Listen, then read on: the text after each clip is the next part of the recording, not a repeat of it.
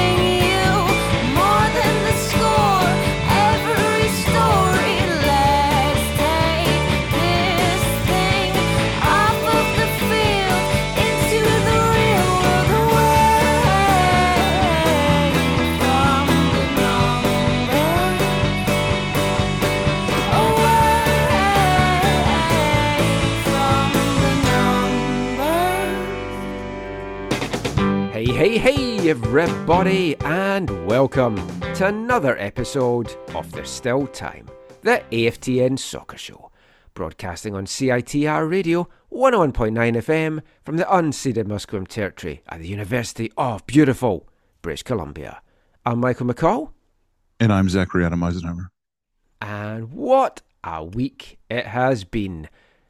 Football all over the place to watch. Not in Vancouver. Well, actually, some in Vancouver. I'll come to that at the very end when I talk about my trips to VMSL. I was going to say, I saw you over here.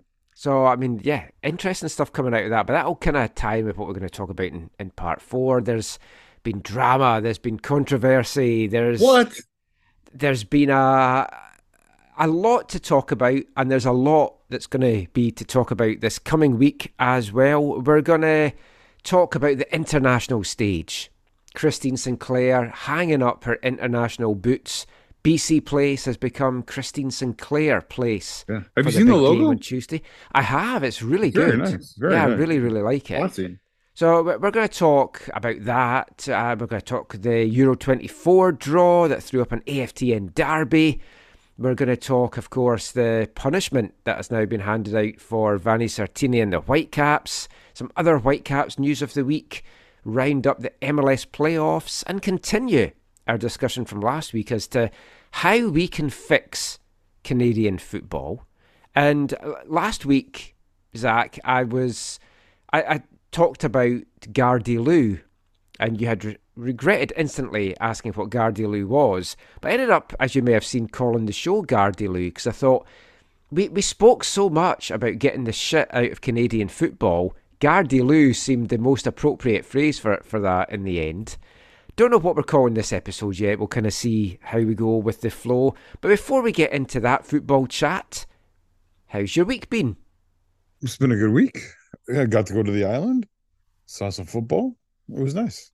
Saw some goals. Good. Yes, you saw a lot of goals. But we'll talk about that game very soon. I got my Christmas decorations up this week. The last couple of years I've been really late in getting them up, so I wanted to make sure. I'm feeling festive. I don't know why. Got to go to a pre-opening event at Van Dusen Garden, so I don't know if that's what's put me in the spirit. Is that for the lights? Yeah. I always like to get there, if not every year, every couple of years. And of course, if you want to be really Scottish, you can just go to Coquitlam instead and take in Lafarge lights, which is free, which we will be doing. I said Lafarge, you said Lafarge. I think you're right. Lafarge. It's Lafarge. It's definitely Lafarge. I didn't know anything about them until a couple of years ago when I was up at a VMSL game, and I was like, what are all these lights? And then I looked it up at half time. I was like, this is amazing and free. It's like ticks all my boxes. Right next to Percy Perry. My in-laws used to, before they moved out here to Abbotsford, they used to live up the hill from there. So yeah, we used to go there. It's quite beautiful how they do things up. Well, of course, you are in Abbotsford now, and there's an atmospheric river coming, and that devastated Abbotsford last year. Are you worried? I just heard that today. I'm not worried about where I live. Yeah, you're up a hill, but can you get down the hill? Is your house going to become an arc? Last time I could get down, and I could get to the airport to get away to go to Edmonton for the football. I knew some people in Chilliwack, they had to miss the football because they and that they couldn't find a boat to get them across. I was so I bad. know. And, It's apparently not going to be as bad this time yeah, around. that's what I've heard. But in all seriousness, I do know people who live down on the flats there in the plain, the Mm. Sumas Prairie there, and Yeah, our yeah, thoughts it's go to everyone. Hopefully, everyone stays safe and just drives safe. Which, because there's so many like here in East Van, there's just leaves everywhere clogging the drains and the side things. So you worry when there's a hydroplaning lot and of yeah. a lot of rain coming. It's just going to overflow. Hopefully, the weather's not too bad for the game on Tuesday night as well, and it doesn't maybe keep folk away. The weather just in general has been weird. I take it you've seen the weather in Germany just now as well. It's been all Yeah. snow and Yeah, our game games. our game got postponed. Yeah, games were off and flights have been Poor cancelled. And poor Manu. Manu went over for the game. so that's the point. I knew he was in Frankfurt, so that's what he went over Oh, for. he went over for the Bayern game. Oh Bayern versus wow. Union.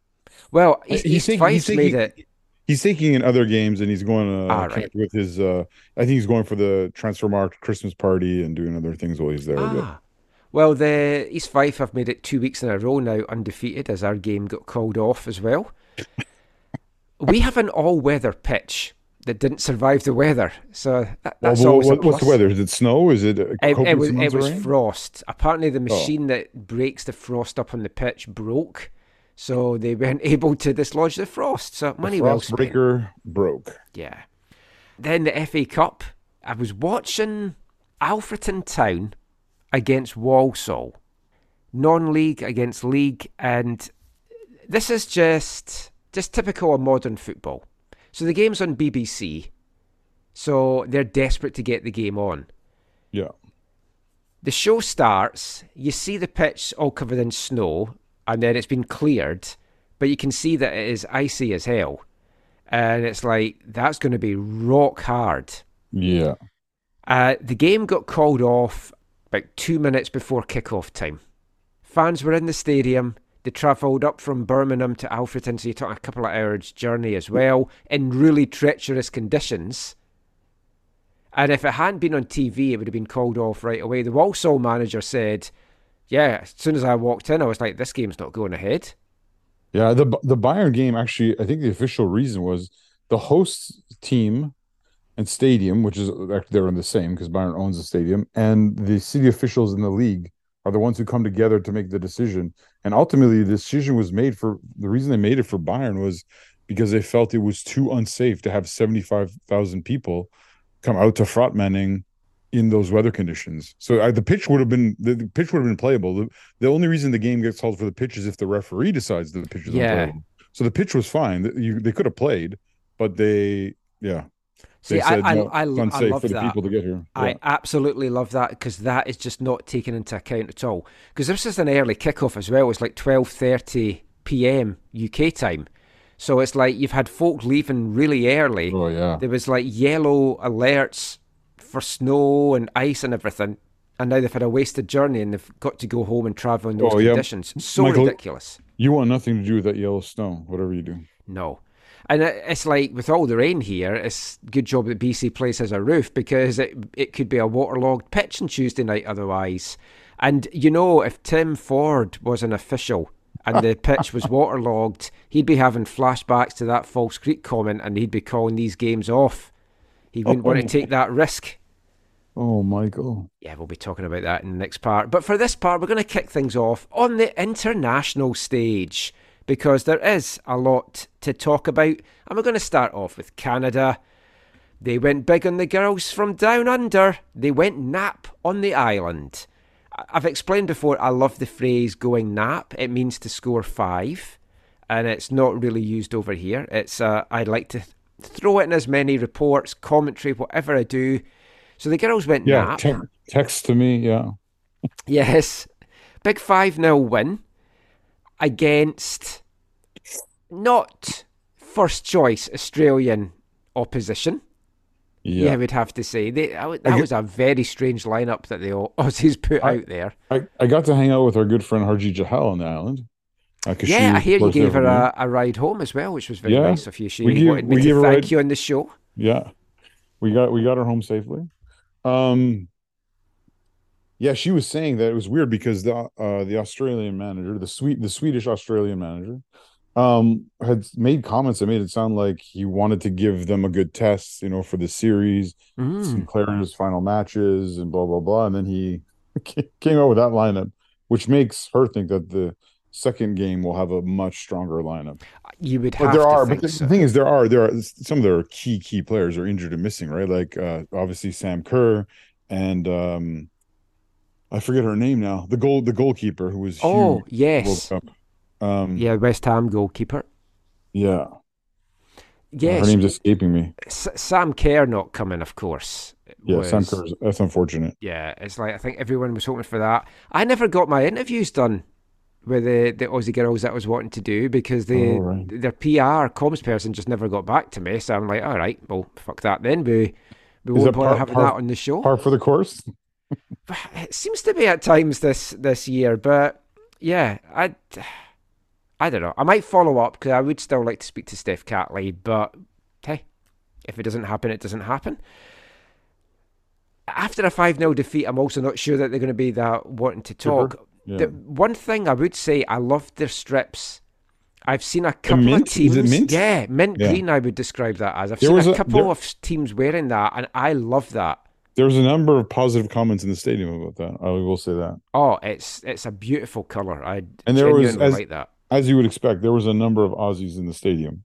Yes. Well, there's a number of Aussies everywhere.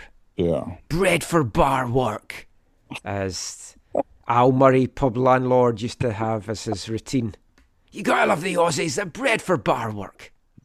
But it was a nice day out. Like it was, I got to go. I was What supposed was to it? A nice day No, out? it was. You know what? It was. I'm It was talking about only the weather, of course. yeah. It was only the end that kind of got kind of gross. But I was supposed to go over with my buddy and fellow Fraser Valley fanatic Andrew Harley, but he was recovering from being ill and thought, yeah, being outside for two to 3 Yeah, hours in the with no rain roof.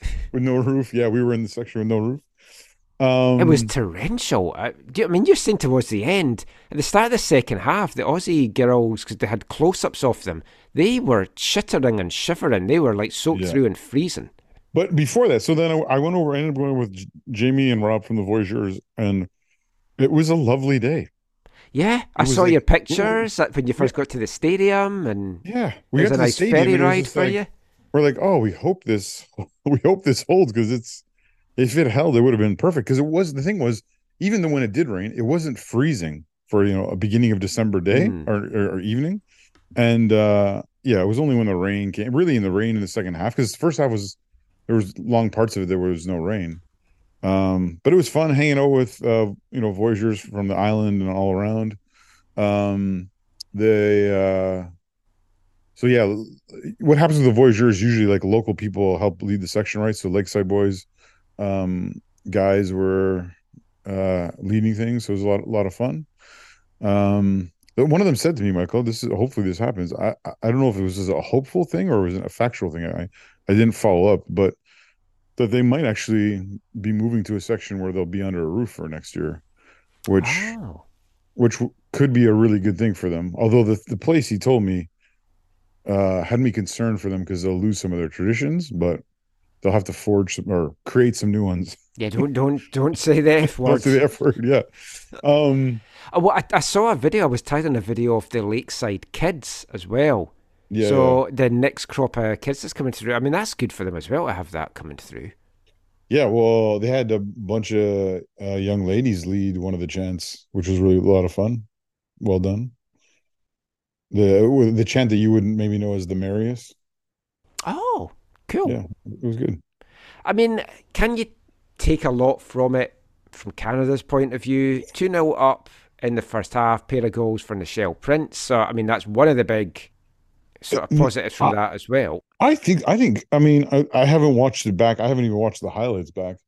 But what I took from it was, I mean, obviously with, Schmidt moving on and now Sinclair retiring, there's this significant shift within the squad and whatever. The thing that I can't remember, I think she might have done this for one of the Brazil games, but it was interesting to see Bert Friesman play a back three. Mm. And it was kind of like a 3-5-2, and which it three strong central defenders back there: Rose and Buchanan, of course, and Vanessa Gilles. But the thing that was most exciting is it pushes Lawrence a little bit further forward, because she is probably the most technically gifted.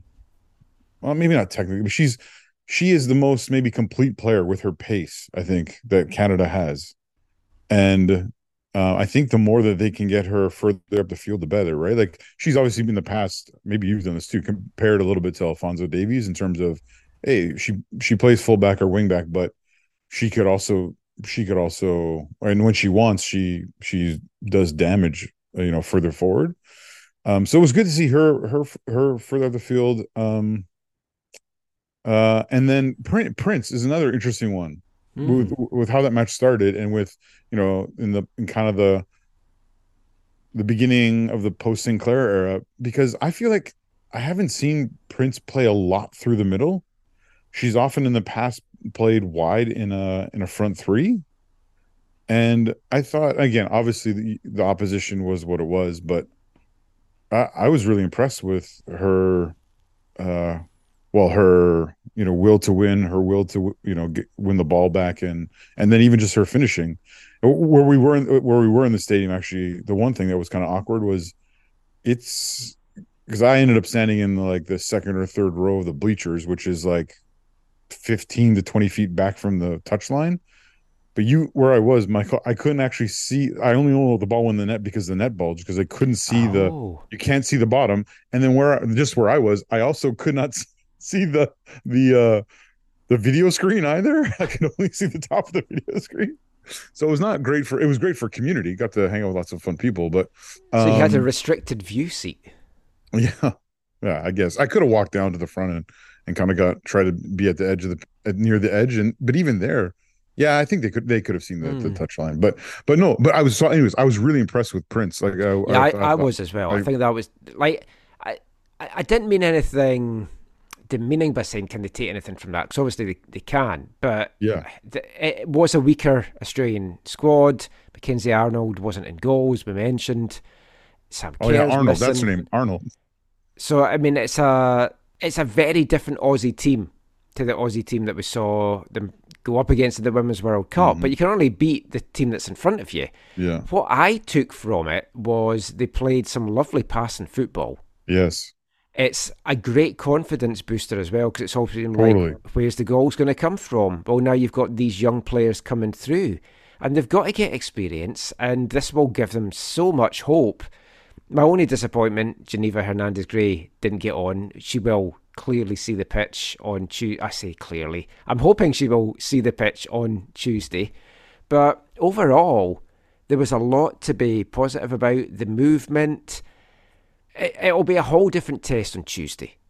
And Tuesday's going to be the interesting one, because, as we talked about in last week's show, it's balancing the emotions of the whole occasion with, we still have to work as a team and develop some stuff. But yeah, I think it's more going to be the emotion. It's more going to be the showcase. Just the spectacle is what Tuesday night's game will be. And I'm sure the Aussies really will want to try and spoil that party a little bit. But it's going to be such an emotional night all round. I know that there's going to be presentations made honouring players and various things as well, from CSA, from Voyagers, various stuff like that. What I'd want to talk about, because this is obviously going to come out Monday afternoon, so it's not a lot of time before the game. So I don't want to get too much into the game, but I do want to talk a little bit about Christine Sinclair. Yeah. And I just wanted to say to you, as someone that's watched her for many years, I should have asked you this before we recorded. I meant to ask you this. You saw her play for Whitecaps back in the day. Yeah. Yeah. Yes, I did. Yeah. I was almost certain you had, but... Yeah. So, what does Christine Sinclair mean to you as a Canadian soccer supporter? Yeah, I think she's legendary, right? Like, she is, I don't know. I someone asked me this recently, and I was just like, oh, there's so many things, right? Like, she's an incredible finisher. She's historic. She has done so many things for the game in Canada.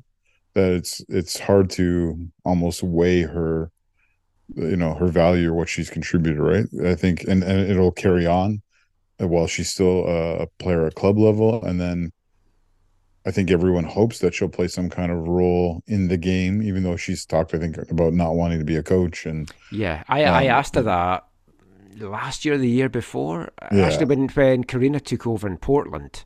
you're right, right. And I'd asked Christine about that, and I was like, do you see yourself going into a role like that? She's like, nope, I see Yeah, everything that Karina and Rianne at the time put up with, and she's like, that's not for me. yeah. But so yeah, but you wonder if she'll be involved in some way, shape, or form, like especially with Project 8. Uh, You'd hope everyone, so. you kind of Ambassador, league ambassador, even, or yeah, or commissioner, or I guess Matheson's probably going to be the commissioner, but yeah, but even like yeah, I guess this is somewhat presumptive, but you figure this is her last year at Portland as a player, and then she either moves in off field, like she retires completely, or I mean, there's even some people who, and we've even talked about, I think, would she do a year on field in yeah. Project 8 to help The with only thing help about launch the that, of league? course, is like to her, Portland's home. Yeah, That's she loves it. She's was at university there. She's played for the team there. Obviously, she's from I Burnaby. She's Canadian. She loves Canada. She loves BC. But Portland is her home. yeah, I could see her choosing to do a year, you know, I or if not, then choosing a role that she yeah can live in Portland and play a role within the yeah. league. My heart says yeah. I'd love to see her for a year here. What that would do to the new Whitecaps team, for example, it'd put so many bums on seats. Yeah, The thing about like anyone that has been fortunate enough to chat to Christine Sinclair, whether in an official capacity and unofficial capacity, she's so self-effacing. She yeah, shuns the limelight. She's going to be yeah, dreading Tuesday. You just know that she doesn't want any fuss. We yeah. played audio before in the show where she said, "Look, I want to know everything that's happening. I don't want any surprises." I don't think she's going to get that wish. I'm sure there's going to be a few surprises along the way. But, I mean, she'll get recognised in Portland, but she's free to walk around the streets in Portland when she hangs her boots up and not get hassled. Walking about here, she'll get stopped constantly for autographs, for selfies, everything like Yeah. that. And I don't know that that's the kind of life that she wants or Yeah. would enjoy any aspect of it. Like she likes being out with kids. Saturday, up at what used to be called 40th, now the Christine Sinclair complex up in Burnaby. Burnaby Football Club had a whole training session. She was doing training with them and had a panel afterwards. She's got a charity event that she's got on Wednesday Are you here going? as Are you well. going? Not a $3,200 for a table of 10. Wait, that's cheaper than I thought it was 6,500 for a table of 10. That's what I was told. That's just what I told you because I was trying to buy two tables. Oh, So if you pony up the 6,500, no, I could have sworn I read it was 3,200, you might be right. That's just what I heard from people. but that's a lot of money. Yeah, That's a but lot of chocolate digestives, which incidentally you can't pay by. And I wasn't able to use my GAM either that Axel gave me as a Christmas present last year. that's the gift that keeps on giving. Oh, never tired of those jokes. No. Um, but yeah, Tuesday's going to be emotional. It's going to be special. Oh, I mean, to yeah. be part of that, it's going to be great to be there in the stadium, and people will hang around you. Imagine for quite a bit after the final whistle. Well, I hope they do And because I don't know if you get the Voyageurs emails, but I like did. I wasn't sure how official that was because I was starting to talk about it, and I thought, oh, maybe it's a surprise, and I'm not meant to say anything. I think that they just put out and said, please stick around post match because Yeah, we want to do some post match celebrations and honoring and stuff. So yeah, yeah. I mean, I don't see too many people. I mean, there's going to be stuff pregame as well, but yeah, I would encourage everyone to Yeah. stick around. The players are arriving at 5, I believe, as well. So if Yeah, so fans you want to get can, there early yeah, and so cheer yeah, them in, so people so I don't know if you know this, Michael, but for the last, well, no, more than 2.5, 3 years, the Voyageurs have really encouraged this culture of meeting the bus at the stadium, the Canada bus when it arrives at the stadium. So for this game, the players are just they're staying really close to the stadium, so they're just walking over to the stadium. So yeah, so they're just doing like an honor guard or whatever. There'll be like a thing set up that they can Nice. walk through, and fans can greet them and welcome them, and yeah, bring flags and bring stuff, and yeah, support them. But obviously, the one issue is, yeah, you need to be there by 5, and that's probably an issue for many people. Yeah. I hope to get there for about 6 just to kind of soak the atmosphere and everything in. I mean, she's such a legend. I've been lucky to get to chat to her a couple of times over the years. Not very much because she does do very limited interviews and a lot of it's with the big Yeah, guns. I've heard. That's part of what I've heard this week is a little bit of the frustration that Yeah, she it's she's only, it's she's only talking to CBC and TSN or whatever. yeah. She had a press conference today, Right. which I couldn't get down to because I was at the VMSL game. But I was like, oh, it starts at 6:15. I can get from UBC to downtown for it, and then I should have gone for you. I could have maybe gone to that well, for at you. half time of the VMSL game, I checked my emails and it's like, we've brought it forward to 5:30. I was like, well, I won't Oh, be going to that then. I still could have gone. I could have gone for you. I should have talked to you about it. Ah, yeah, I've surely liaised. But I mean, she's such a wonderful person. It's going Yeah. to leave. It's going to leave such a big hole in Canadian soccer on the pitch, not just because of her contribution, but you look around that team, and with all respect to the other women, it's like there's some big stars on that team, Yeah. but there's nobody that has just that star power that Christine Sinclair has. Nobody that the media is like, oh, we want to speak to Sink, we want to do this, oh, she's the player, we're talking Yeah. around about her around the world. So someone needs to step up, I think and it's Janine Becky has a big. bit. Janine Yeah, Becky has a bit of that, but Kadisha Buchanan's another one. She's definitely got star power. I in mean, terms you'd of hope like Jordan Jordan, Hutema, yeah, I was gonna say Jordan. but Hopefully, that's maybe. I mean, I always thought Adrienne Leon was going to be the person that was going to come through, but that was mainly because she signed for West Ham again. But as like one of the Aussie girls I was wanting to speak to, apart from Steph Catley, Katrina Gorey is also linked with West Ham, oh, and she was one of the two that we spoke to when they were back here in 2015. So it would have been a nice little follow up. Maybe we'll get that done. If we do, we'll bring it in next week's show. But if you're heading along, if you're listening to this before Tuesday, if you may be having this as your pre-game warm up in the way to the game, stay safe, enjoy the occasion, yeah. just soak it all in, and pay tribute to the greatest Canadian football player that there's ever been. Mm. Keeping on the international theme, though, we'll move to the men's side now because what what a Saturday it was for Germany. Yeah, Just in general, it was. did you watch the under-17? I did not. I've seen parts of their run, but I did not watch the final. Do you know the result though? Oh yeah, of Yeah, course. that was one hell of a final. If you get the chance to see it, because it should be on TSN on demand and stuff like that as well, watch it. It was absolutely tremendous. If there's highlights, watch the highlights. Finished 2-2.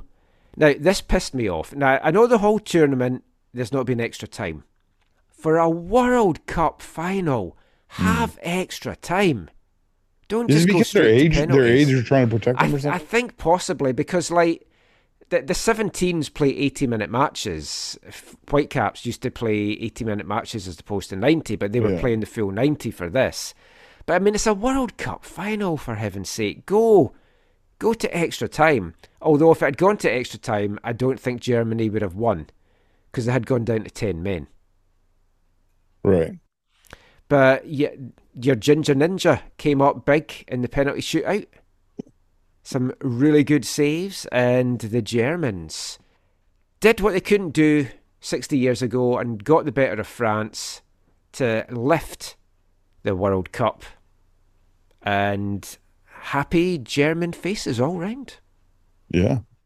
They have captured the imagination of people in Germany because I heard Manu talking about it that I think like the group stages like weren't on big channels in Germany on TV. But Oh wow. either for or after they beat Spain, all of a sudden it Ah. was yeah, and it was Oh, probably it's like TSN coming in to show Christine's last yeah. game.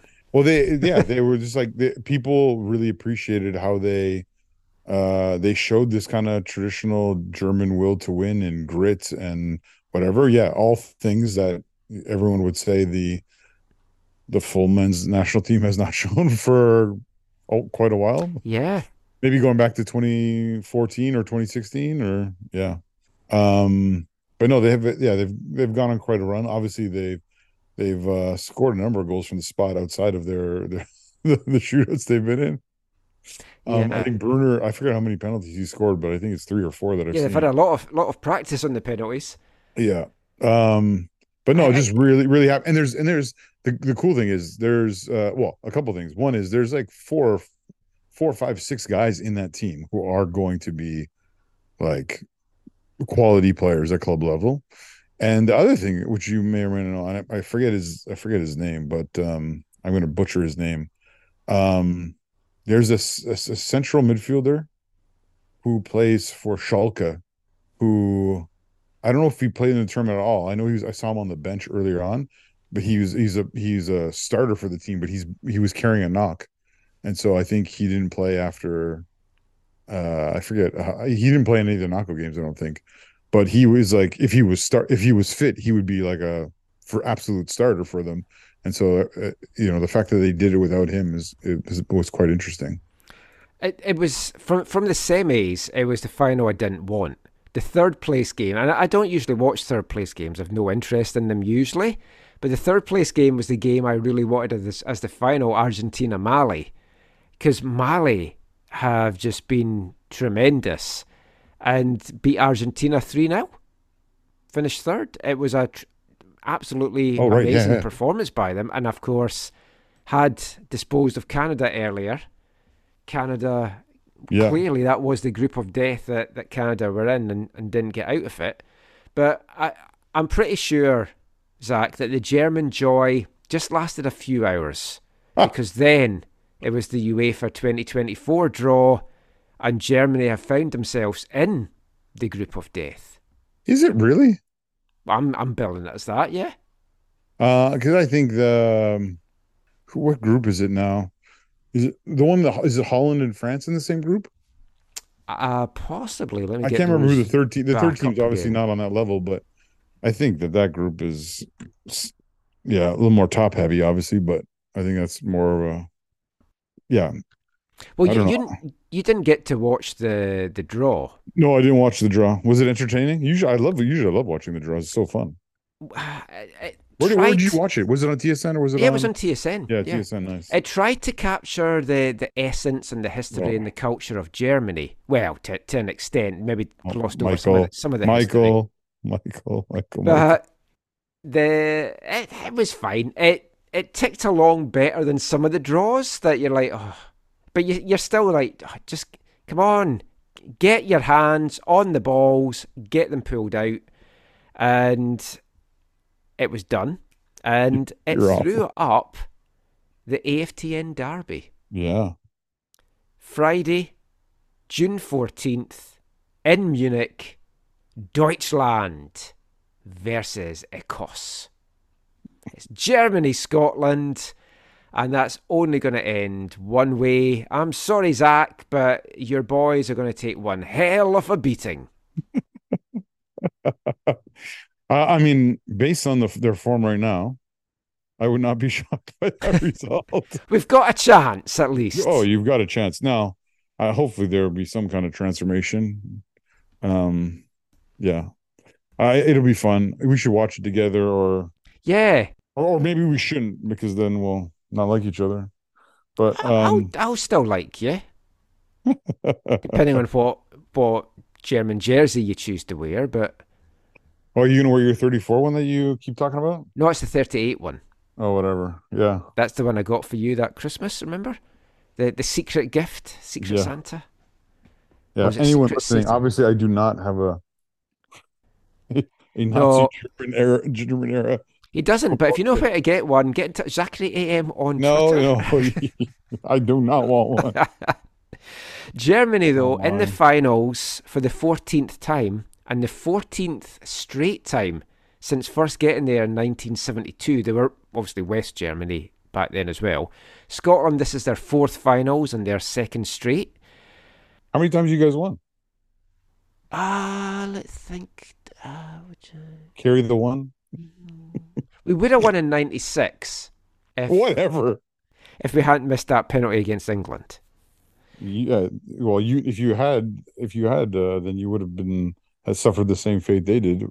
Yeah, I was least happy after that.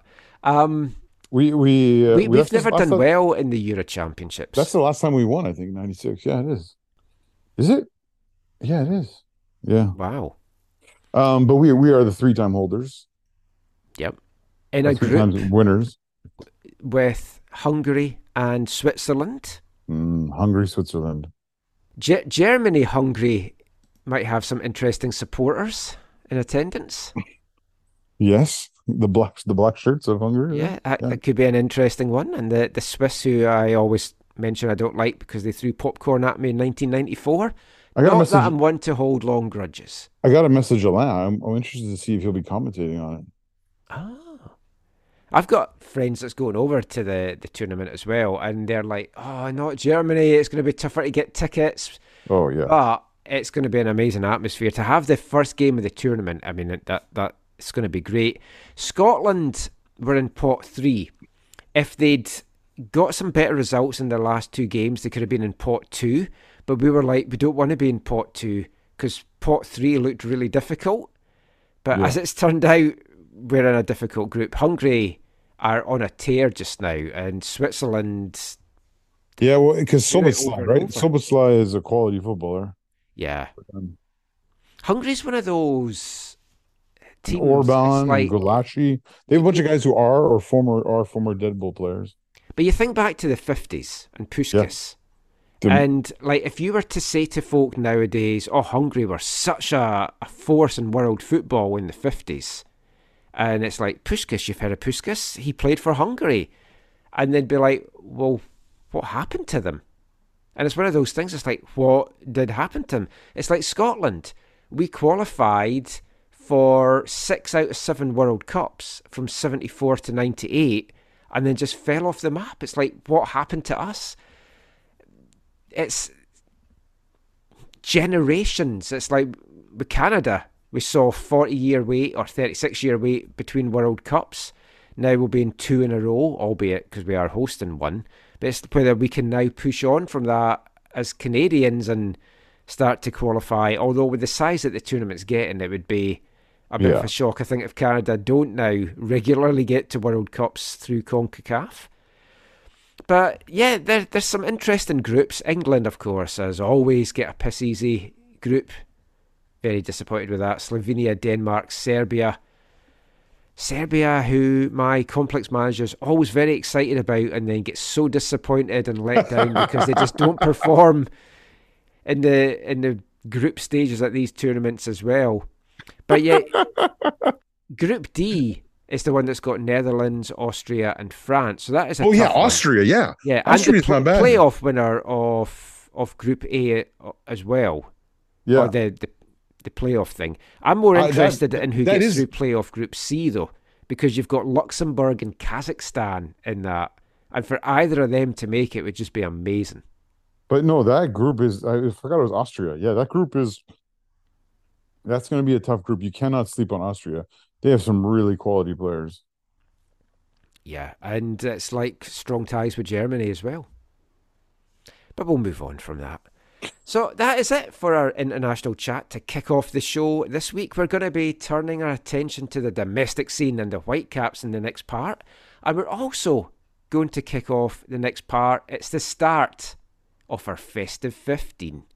Now, for anyone that doesn't know, we started this last year and it's my homage to John Peel, his Festive 50s that he did for many, many years on the BBC. Have so many of them on cassette tape. Managed to download a few as well since then. And what it would be is listeners, initially it was him, but then it was listeners would vote for the top 50 tracks of the year, and they would get put together from 50 to 1. Obviously, I'm not throwing that out to the listeners because a lot of the songs that would get picked would probably get us taken down from Spotify and stuff as well as being big things. But I want to do my Festive 15. It's the top 15 tracks that were released in 2023 that has excited me the most this year. There was one, Zach, I was going to include, but I decided not to. Although it was released this year, it is a track that had been recorded earlier, which was the last ever Beatles song, Now and Then, which I don't know if you've listened to, but it's absolutely amazing. I have not listened to it. It's on Disney Plus and stuff, and there's it's a documentary and everything. Yeah. It would probably be in my top 5. But also, I'm pretty sure if I feature that on one of the shows, we'll get taken down for copyright because there's certain artists and labels that just trigger those things all over the place. But also, is it a 2023 song? Tough to say. There was a couple that I'd penciled down, and then when I went back to check what month they were released, it turns out they were released in 2022, so I've had to redo my list. But we are going to kick things off with the first track to kick off part 2. Now, I'm going to say it's going to be a track that some of you will really hate and find it a hard listening.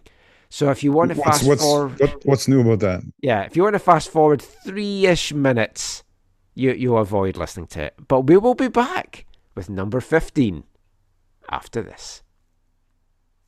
Hey, I am Axel Schuster, and I'm listening to the AFTN Soccer Show.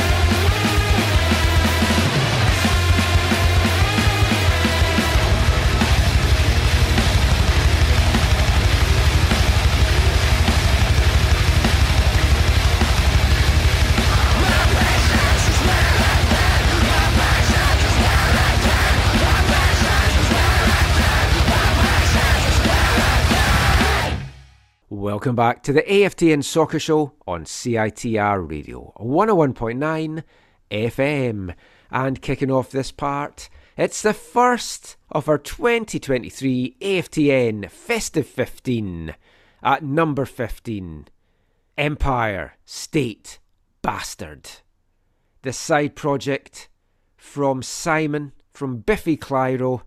That was the first single released by the band. I think it was released back in March from their debut album Rivers of Heresy. That was Harvest. The album reached number 3 in the Scottish album charts.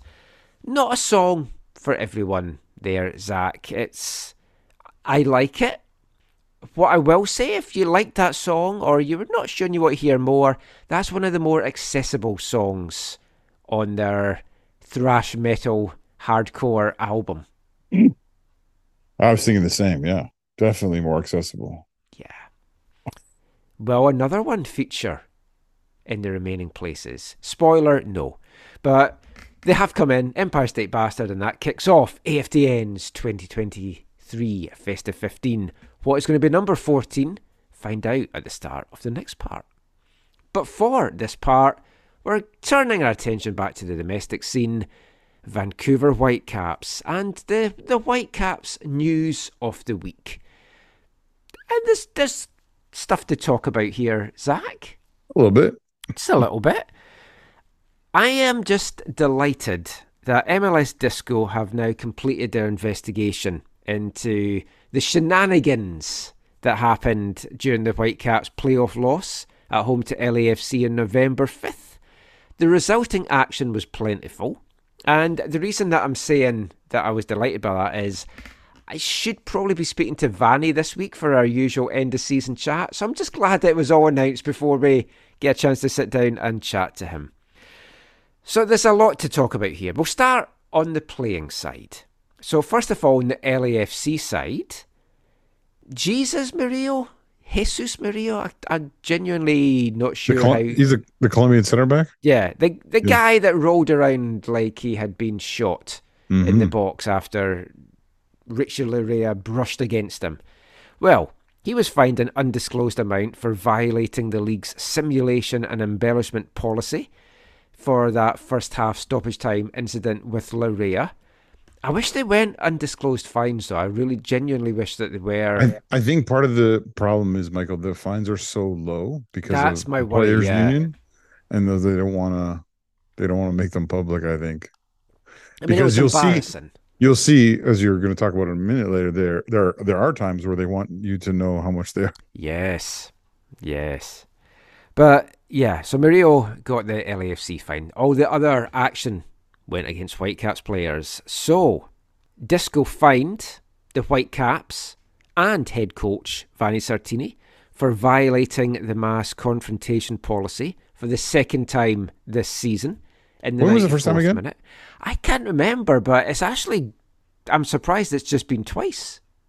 I don't mean that in any other way. Just that it just feels that you see it in every single game from teams that for it only to be twice is quite good. It is something I hate. I mean, I will say that I'm not deflecting from this at all. Referees have a tough job. Yeah. And there is VAR now, and you know that VAR is going to be looking at stuff. So why crowd around the referee when there's VAR going to look at it? It just annoys me so much. Yeah, I think, like we said on the last show, I think they need to take... I think it was the last show, or it was a conversation I was having with someone. They need to...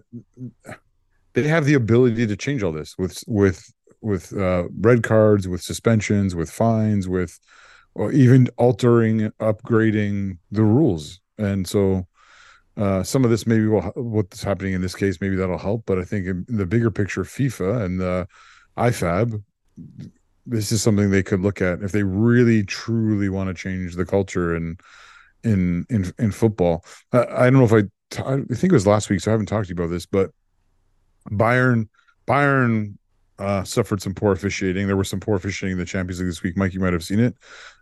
Newcastle, in my opinion, were absolutely robbed. Yeah, where the case was I believe the ball hit the defender from Newcastle, hit his body first and then his arm, which my understanding, the way the rules are worded, that means it's not a handball. And it was not given on the field, but VAR said, look at it, right? And then that was overturned. Well, in the Bayern game, and it was interesting, the ref for the Bayern game was, I don't know, I can't remember her name, but she was the ref of the top class ref from the Women's World Cup who did the final. She was officiating their game, and anyways, no, she didn't give the penalty on the field. VAR, no, she did give it. I think she did give it, and then VAR called her over, and it was a similar thing, except for this time it hit his arm first and then his body, and they took it away, and it was just like, what? Now the only thing I can think of is this. I don't know if it says this in the rule or this is like whatever, but I think maybe the ball didn't go past the shirt line, but his arm was not in a natural position and all the other things fit perfectly. So I felt Bayern was really, really hard done by. But again, there needs to be clarification on some of these rules, especially around handballs and whatever. But I will say about MLS, I was really happy to see happy to see them try and clamp down on simulation, because that will help. Simulation, mass confrontation, it's the two big things, and it's two of the things that I hate. And at some point, whether it's if you've done it for a third time, you're going to get docked points. It's got to be something drastic that's going to stop them doing it. What are they, Everton? Well, hey, do you know what? Everton are facing another points deduction as well, because there's another investigation going on. Really? Yeah, I just heard that on a podcast this week. So what's going to happen to City if Everton's getting mashed up over this stuff? City's got to be... It'll be 2050 probably by the time it gets through everything. So they'll strip them of all their titles? I don't know. They still don't feel they've got a case to answer for. But, of course they don't. Yeah. But the thing with all this, it's one of the things that I've loved watching the FA Cup this weekend, because there's no VAR. And there's been some dodgy decisions. There's been penalties that weren't given, that if there was VAR, it was going to be a clear penalty. It's like, that guy would have been offside with VAR, but it's counted. And it's nice. It's one of the reasons I like going to things like VMSL and stuff, because it's just pure football. Yeah, but no, VMSL, if you're honest, you like it because you're the VAR. Well, yes.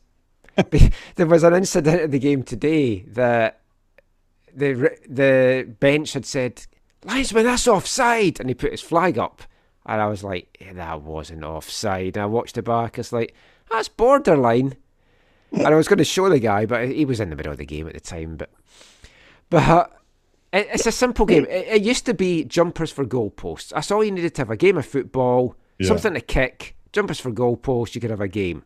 And now it's just changing beyond. We introduced it in Scotland, and there's growing calls for it to get taken away. It's not going to get taken away once it's here. It's whether you have AI come in that makes the automated decision so the referee doesn't need to do it. But Michael, you can still have the same level in the park now. You just need someone with their phone to video the game, and then you got VAR. And then clubs are using these VO cameras and stuff to do all these games.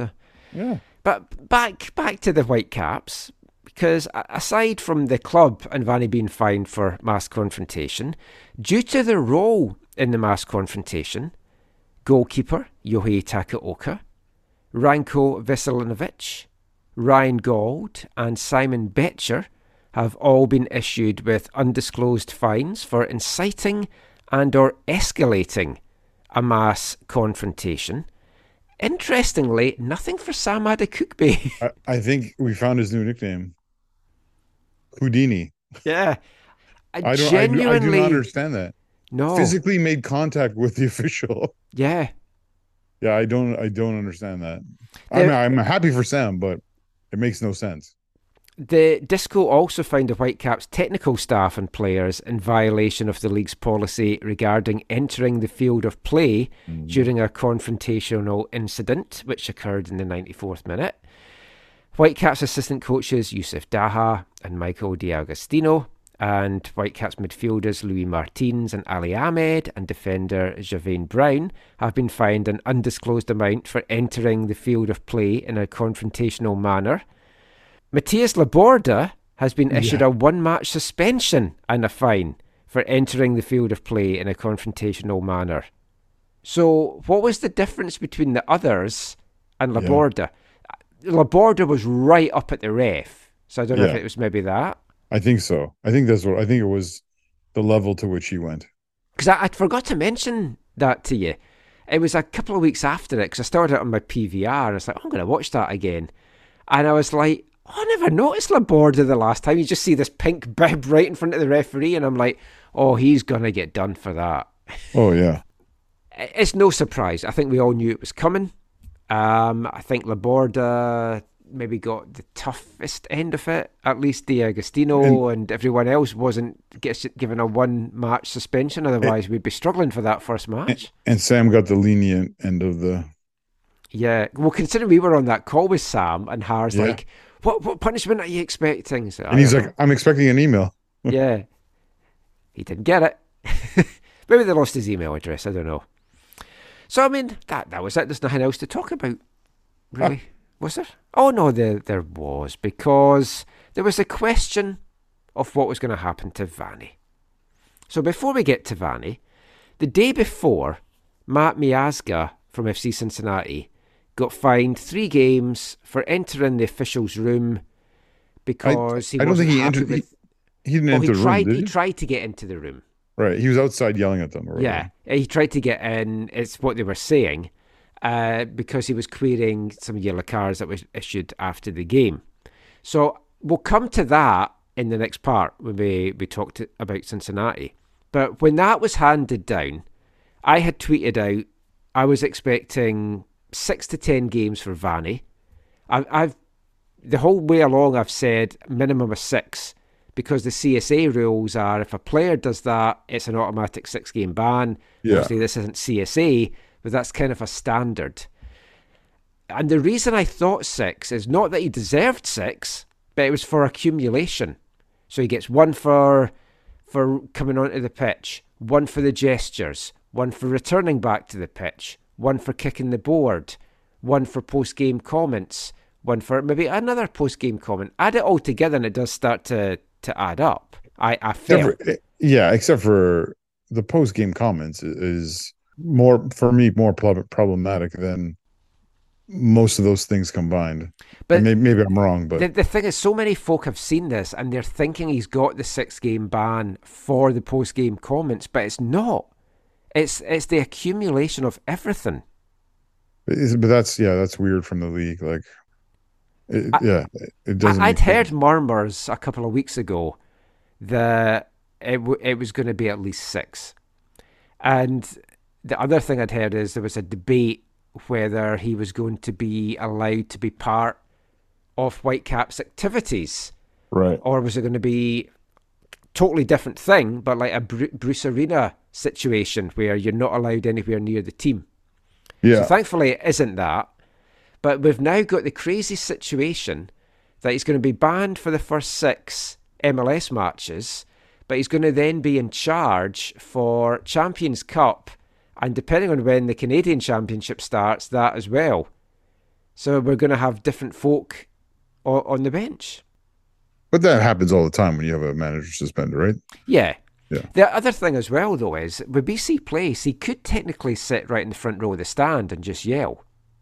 But is that against the spirit of the thing? Because I know, like before, remember Mourinho? You know the Mourinho story? Yeah, there's spirit, but it's like you're not breaking any rules. But you remember the Mourinho story, Oh, right? yeah, Where he's like in the locker room where he wasn't supposed to be, and then he jumped in the dirty laundry bin or whatever. Because you're not going to have like headsets and stuff as well, But that's the thing. I think MLS will make it clear to them what's allowed and what's not allowed. No. Well, I'm gonna ask Vanni that. The other thing as well is someone posed. Oh, next time someone speaks to Vanni to ask him this, I'm going to ask him this. Now, as a coach, he's going to have a set answer, but how much does having a coach not there actually affect anything? Because then you're kind of questioning how important is a coach. Yeah, I'm pretty sure he's going to answer, that's pretty important. Because otherwise, well, you shouldn't get yourself suspended for 6 games. No, but I mean, what's he going to say? No, it doesn't matter if I'm on the bench or not. I know. I'm just curious to see how he answers that. So basically, the 6 games, it was an automatic 1-match suspension for being sent off in the game. So he's got the 5 because he violated league policies for entering the field of play in a confrontational manner, public criticism. You have to feel the gestures as well, and maybe coming back out as well. But it's not just the 6 games. He was also issued a $20,000 fine, not as Yahoo Sports put in their article, because someone sent me this, a $200,000 fine, which would, I think, be his whole salary. But yeah, it's a $20,000 fine, which is hefty. He must also complete a league-approved behavioural assessment and comply with any recommended treatment. Sartini will serve his 1-match suspension for the red card during Vancouver's first match of 2024, and then following the next 5 MLS matches. Based on his compliance with any recommended treatment programmes, Sartini may petition for a reduction of his suspension. So it could be reduced, Zach, and I feel the best ways that it could be reduced is Vanni just needs to show them his Italian passport. And goes, I'm Italian, this is how we are. Yeah, good luck with that. It's an injustice. I know in this, most of the fans, they want accountability for the process of evaluation and or consequences for the referee. And I think that's a valid thing, that maybe there's more transparency when it comes to that. But, I mean, say what you want about the referee and his performance. Vanni's accountable for his actions, and I think all of them were... he admits that, though, as well. Were quite appalling, and I think actually 6 games is quite light, personally. I've had a couple of folks say that. The general consensus is it was too much, but especially kind of what I was expecting. Especially, Michael, if one is for this, and one is for that, and one is for that, like that's... I think it's light if that is the case. If that is the reality.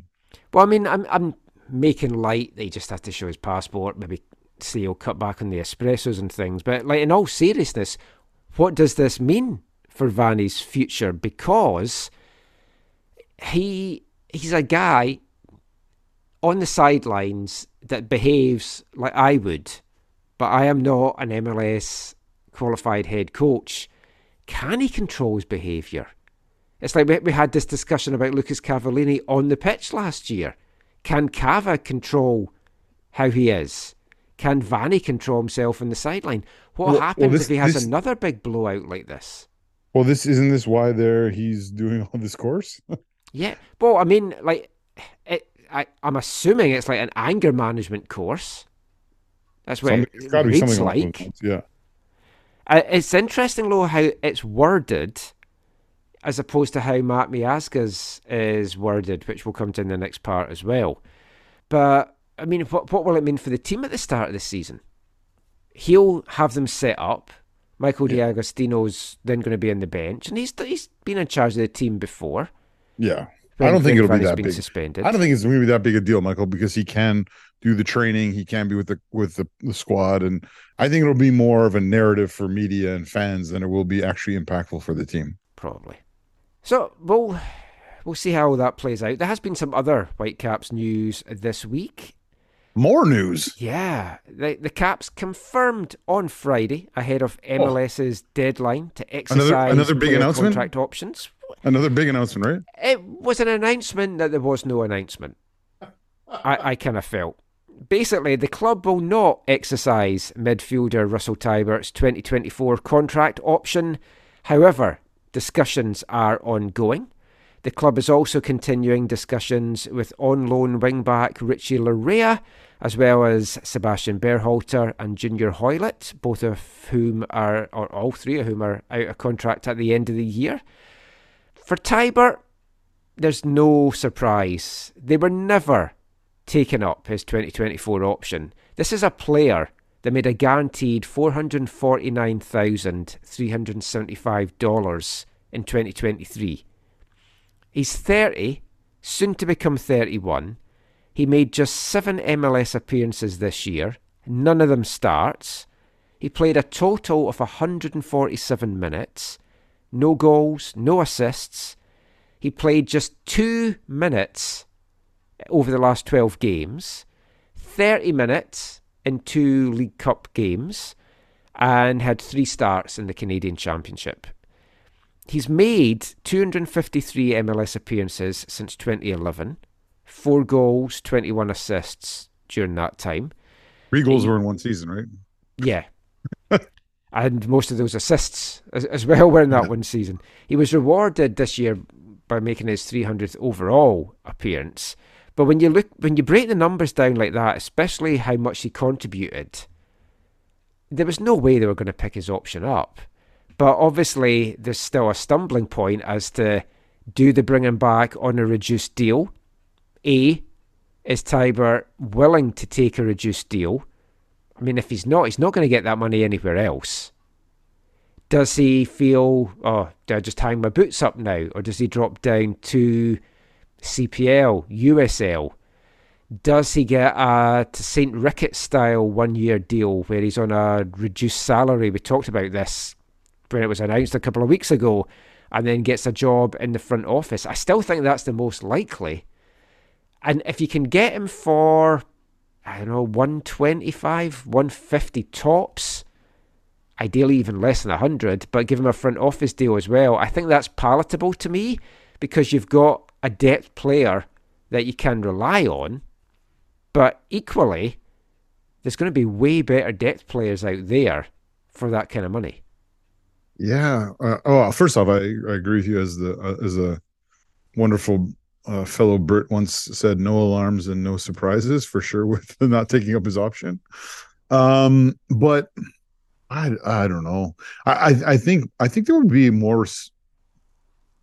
I think there would be more respect for his decision making if he did choose to go and play in a different league, whether that be CPL, USL, maybe if it was a possibility, Europe somewhere or whatever. I think more people would be like intrigued and want to follow that. You know what I mean? Well, but you think of the potential that he had as well. Like, what happened? He's just stagnated. Well, and then has gone backwards. He was converted from like a central attacking midfielder to an attacking winger to a left back to a center mid. Like, he's gone through lots of change, which is not abnormal. More playing position changes and haircut changes. And that's a lot. No, he's had more haircut changes. But the caliber player, it's not the same caliber player, but it reminds me of kind of what happened with Bastian Schweinsteiger at Bayern Munich. When he came through as a youngster from the residency, he was put out on the left wing. And he had some success there, both at club level and from the national team. And then he also did cover a little bit at left back before it wasn't until I think it was 2010 when Louis van Gaal came in, and Louis van Gaal said, "No, you're a central midfielder. You're like a 6 or 6/8. That's where you need to be. We can use your ball winning, but more so your passing and your vision and whatever, and your leadership from the middle of the park." And it like transformed him. And obviously he was a massive part of the 2014 World Cup winning side. But so players go through that. I'll have to say players go through that. But it has his process, unlike Schweinsteiger, I would say, neutered his offensive capabilities and his qualities. And so I think it would be awesome if he went somewhere else and either was able to rediscover those or put in a situation where he could use those more, or even if he was a defensive holding midfielder, but was someone who was able to help dictate the tempo of matches and of how a side plays. I think there'd be a lot of like respect for him in doing that. I don't see that happening though. I don't. No. I really see him either like hanging it up or him doing like you're saying, like trying to stay here on a lower contract or stay here in some hybrid situation or whatever. But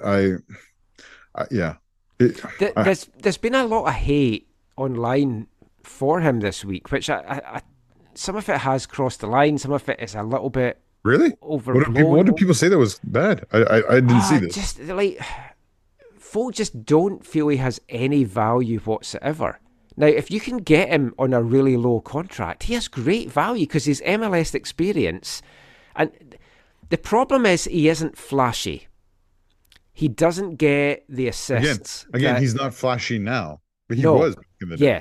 Well, it's like you're talking about Bastian Schweinsteiger. He is the Bastian. Like his role is as a Bastian.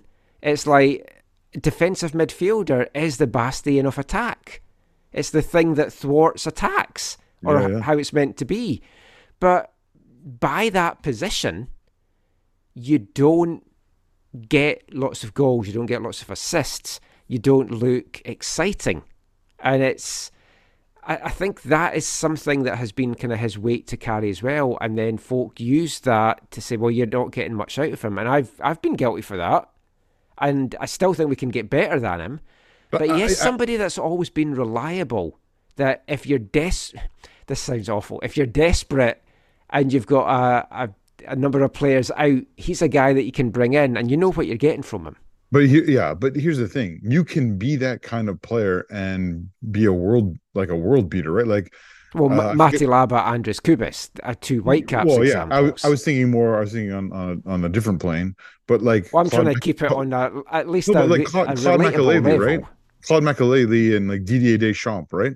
They were like called the water carriers, but they were also players who would contribute going forward a little bit, or with Makelele more with passing than shooting for sure. But Dave Champ would score some goals. Whereas the problem with Rusty is that the reason why I think there's some hate for him that you mentioned is because the way he played, it wasn't like he doesn't have the flash. It was like everyone would complain. It's like he became June Marcus Davidson. Where it was all passing the ball back. Yeah, he always passes backwards or to the side. And again, part of that I would say is how much of that is tactical coaching or whatever, as opposed to him who he is, because we know it wasn't who he was. No, right? So no. I think it got coached out of him a little bit. You've also got the situation this year where you've got Sebastian Berhalter, who's similar position and has come in and done better and shows way more in an attacking thing. And exactly done what you need a 6 to do, to pop up every so often and be able to shoot from distance and shoot in a way that teams are going to have to respect that. And so it creates space for other players and opportunities for other players because they see you coming through or making a late run or whatever. I mean, if they can get the deal done with Berhalter, which I really hope they do, then for me, they don't even need to have Rusty as the depth, and I would like him to move on. Now, another option could be, and he might not want to do this because we've never seen him drop down to this level before, but like sign an MLS Next Pro deal and be the guy that leads those players through or something. I can't see that happening. I would be stunned. He never wanted to play WFC 2 when he wasn't getting games. So exactly, yeah. But it's an interesting one. I just don't know what he does next. And if he hadn't been here for as long as he's been, the decision would be easy. He'd be cast aside. They wouldn't even be having discussions with him. Oh, yeah. And that's the thing. It's like, if that's the only reason that you're still having the discussions, cut it loose. Let it go.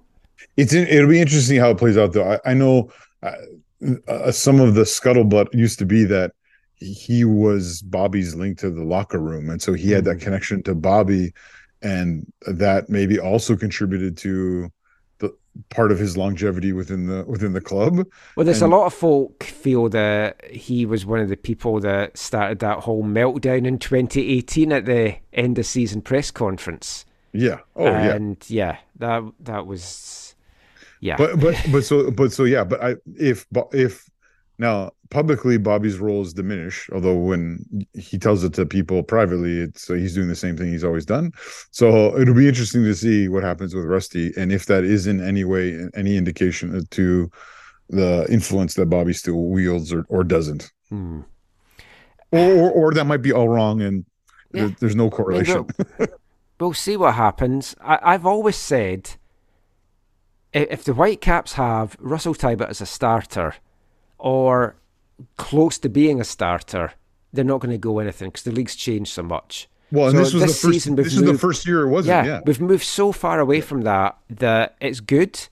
And I wish Rusty well. I just think for him, for the club, the best thing would be, if he wants to still play, go somewhere else. If he's happy to hang up the boots and take a front office role, he would be an asset to that front office. What he could do in the community, he knows the club, he loves the city. He could do so much in that aspect. It's whether he feels he's got more in him or not. Yeah, I agree. Just to close this part off, just some dates to watch out for that's upcoming for the Whitecaps. December 11th, the trade window opens at 6 a.m. Pacific time for trades within the league. Be interesting to see. Do you think Whitecaps are going to be active in that? I don't know. Vanni always talks about there's always interest in the Whitecaps players. Robbo always talked about that as well. I mean, there's some players you'd love to make a move for. We might have to move something out in return, Russell Teibert. But I don't know, because it really... The big thing I want is an experienced centre-back, that if you can get someone from within the league. December 12th is the end-of-year waivers. Can't see that being very eventful.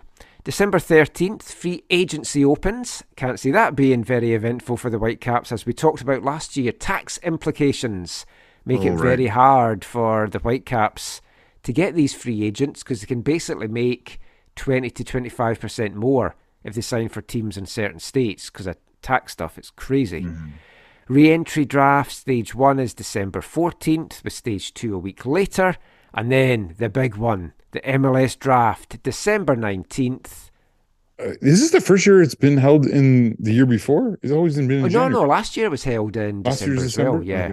Okay. It's because everything's starting early. Because depending on... because also in amongst there, I should mention, December 13th is the draw for the Champions Cup. Oh, right. So depending on what happens in that for anyone that doesn't know, there's 2 levels. So half the teams will start at the start of February, and then the other half will start 2 weeks later. So depending on when the Whitecaps get drawn, if they're in the first half of teams that are going to kick things off, they will basically be in the second week of January for pre-season training. Oh, right. Because I've seen different teams make their announcements about their squad updates or whatever, but the actual lists for the re-entry draft stuff, does that come after the free agency, like the day before, or like one of those lists comes out? I think it'll come out before, but there's been players that's been on it that can take themselves off it. And, yeah, right. Because we've had that's been fun in the past, looking at those lists, and you'd be like, okay, who would you want in Vancouver? Or if anything does come out before the next week's show, we'll try and cast our eyes over it, but I'm not 100% sure it will, to be honest. But yeah, there's still a lot of busy MLS stuff to come. We will be having our end-of-year chats with Vanni and for Axel, either both for our Christmas special, or maybe we'll have Vanni one week and then Axel the other.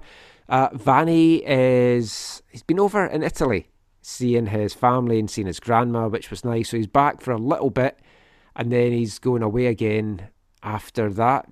And then we'll speak to Axel, but I might wait to speak to Axel if he's still in town, which he should be, until after the MLS draft, just so we can get everything covered with him. But that is it for the Whitecaps chat. We are going to be continuing the MLS chat next, as the MLS Cup final has been set, after we hear song number 14 in our Festive 15. Hey, I'm Julian Gressel, and you're listening to the AFTN Soccer Show.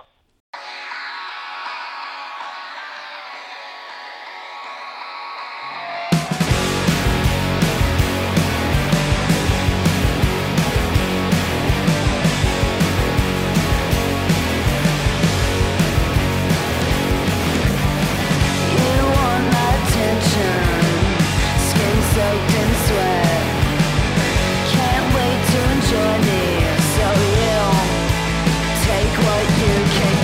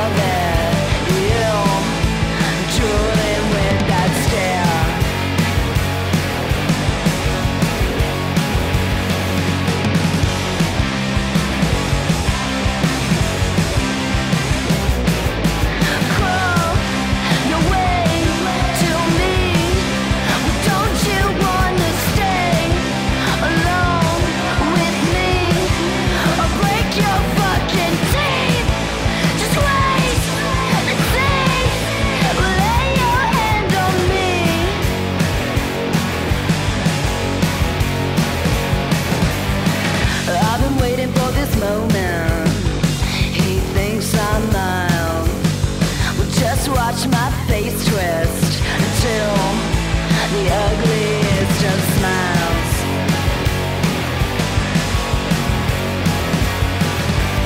Oh, now you're running. Don't you want more? Well, I like it bloody when I watch you hit the floor.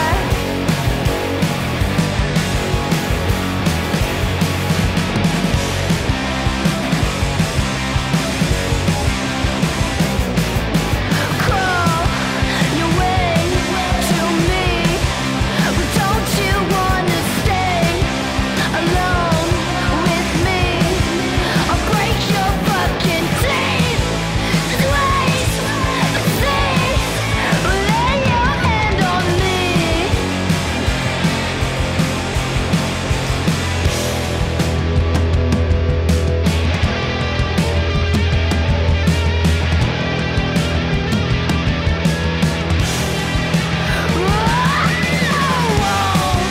You keep me company. I know you must be so lonely and defeat. Let's keep it that way. Let me be just mounts of dirt and concrete pain. Well, baby, won't you stay? 'Cause you have got to pay. Welcome back to the AFTN Soccer Show on CITR Radio 101.9 FM. And kicking off this part, it's number 14 in AFTN's Festive 15 for 2023. From Austin, Texas, it's the third track from their debut full-length album. The band is called Die Spitz. The song is called Groping Dogs, Gushing Blood, and that's taken from their album Teeth. Very good band.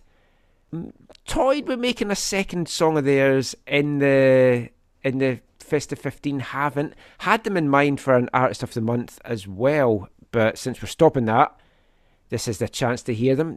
Great band, 4-piece girl band from Austin in Texas, and they've got that Riot Girl, that 90s sound. Because you know, I've told you before how much I love Courtney Love and Hole and Bikini Kill and all the Riot Girl stuff from the 90s. This band, Die Spitz, and another band called Shitfire, who, spoiler, will also feature in the Festive 15 this year, capture that sound fantastically. And it goes into what Caitlin always says, all my bands sound alike. Die Spitz from Austin. Austin, who didn't have a good MLS season this year. Surprising. No, they did not. No, but do you know, two teams have, LAFC, Columbus Crew, and those two teams will be battling it out next Saturday for the 2023 MLS Cup. It's all set. We're going to just chat a little bit in this part about both of the conference finals. I know you couldn't get to watch them live. Did you watch the highlights? Hopefully you have. Oh, yeah. Oh, okay, for sure. That's good. Well, we'll start off in the East. First up, the Ohio Derby. FC Cincinnati, Supporters Shield winners, hosted their cross-state rivals Columbus Crew in front of over 25,000 fans. What an amazing atmosphere. It was just fantastic to see the stadium packed out. And what a game as well. But before we get into the match, I want to revisit something we mentioned in the last part. Mm-hmm. One player missed the match, which was FC Cincinnati centre-back and MLS Defender of the Year, Matt Miazga. Miazga was handed a 3-game suspension by MLS's Disco this week, issued an undisclosed fine as well for his misconduct following Cincinnati's match against the Red Bulls on November 4th. Additionally, and this is why I said it's interesting how this is worded compared to Vanni's, Miazga will undergo a behavioural assessment through the Substance Abuse and Behavioural Health Programme. And may petition for a reduction in suspension based on continued commitment and compliance with any recommended treatment programmes. So again, that might just be simple as anger management, but it's just weird that it mentions the substance abuse part. it's just it's weird that was in that and it wasn't in Vanni's. Because when that first got announced, there's a guy, MLS Ref Stats, who has a Twitter account and he's very good at answering things to do with refereeing. I think he is a referee. I went, is that normal wording for these things? And he's like, no, it's not. So I don't know. They want to emphasize it for some reason. Yeah. As soon as you see that, your mind does go down that route of, what are they saying caused that? But it might just be anger management, or just that they feel he's just a loose cannon or whatever. But the suspension will be served during the remainder of Cincinnati's games this season and into next. So that was just, as it turned out, the one game, which was the Eastern Conference final, and the other two will now be served next year. Now, there'll be league games, right? Not any CONCACAF Cup games, right? No, so it's pure regular season games. So he is said to have angrily either entered or approached, banged on the door, yelled the officials' dressing room. So most people here want to know, how did he get to Tim Ford's dressing room at BC? That was that, and that was interesting. But then the next day, things took a little bit of a twist. You saw the statement that the MLS Players Association issued. Yeah, very interesting. It is, and this could roll on. Now, it obviously has not helped Miazga manage to play in this game at the weekend against Columbus, but maybe it will get stuff reduced for next year. But the MLSPA issued a statement saying that they condemn the behaviour of the Professional Soccer Referees Association, the PSRA, who is the organisation that was wanting firm action against Vanni. They tweeted that out. And certain PSRA members with regard to the incident. They said both the match report approved by the officials and the statements released by the PSRA regarding the incident contained material falsehoods. And since then, the PSRA has not only failed to correct these falsehoods, its president has continued to repeat them publicly. To respect the integrity of the disciplinary process, they didn't want to comment till afterwards. But they've said video footage was made available and reviewed during the disciplinary process that confirmed that statements made by the referees and the PSRA were false. Unfortunately, that evidence does not appear to have been appropriately factored into MLS's decisions. So, is this specifically to do with him entering the room or not? I think it is, because I'm sure I had seen that he'd entered the room, but then you were saying to me, no, he hadn't. Yeah, well, that's what I heard later, but yeah. So that is interesting. It also says MLS has not publicly condemned the PSRA for their irresponsible actions and false statements. Yeah, and again, of course, people in Vancouver jumped all over saying because they want accountability for referees and their discipline, or their how their errors are being evaluated, or what measures did they have to take maybe to.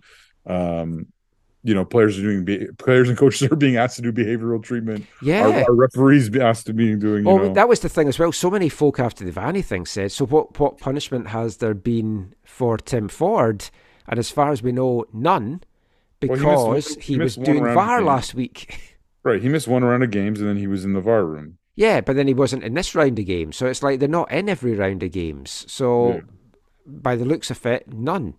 Also, like, you were joking, how did he get into Tim Ford's dressing room at BC Place?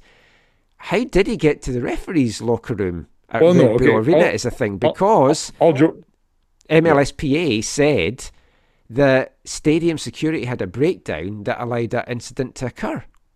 And where's the punishment there? Yeah, I mean, I'm sure there are some behind the scenes issues there, because I remember when I used to attend MLS matches in person that are not in other cities. They have a person who is their sole, like a security person. Their sole job is to look after the referees. So we used to know one of the guys who did that in at BC Place, and so we would talk to him. Slip him a fiver, get let into the room with your baseball bat. No, Nobody saw anything. No, Michael. But no, they have people with a flag. They have people. It's both security and I think logistical as well. Just there to like support them and whatever, look after them and that kind of stuff. So to me, it's kind of it's interesting that there was a breakdown and that maybe someone wasn't doing their job, or some measures were not taken or available or didn't happen or whatever. So it would be interesting to know what those were and how, and the reason why and all that kind of stuff. But you hope at some point there will be a clarification over what was actually false that was put out that was never correct. Because I think that is significant. Not to get all fake news, whatever, blah blah. But if there was false information given, then it needs to be correct. Yeah, it does, and it also, the players and the supporters, the trust that they now have in referees is going to be even less. Yeah, it totally erodes trust for sure. It's just a very interesting twist, and it's one certainly to keep an eye on. But it meant Miazga missed Cincinnati's game against Columbus. I'm sure they were fine. I'm sure they were fine without him. Yeah, well, I mean, they were coasting. Everything was good. They were coasting. Yeah, it's that old chant 2-0, and you fucked it up. And they did, big time. Because, it finished FC Cincinnati 2, Columbus Crew 3. What a game. Yeah, it was worthy of a conference final and a local derby. Mo Farsi handed his third straight start over Julian Gressel.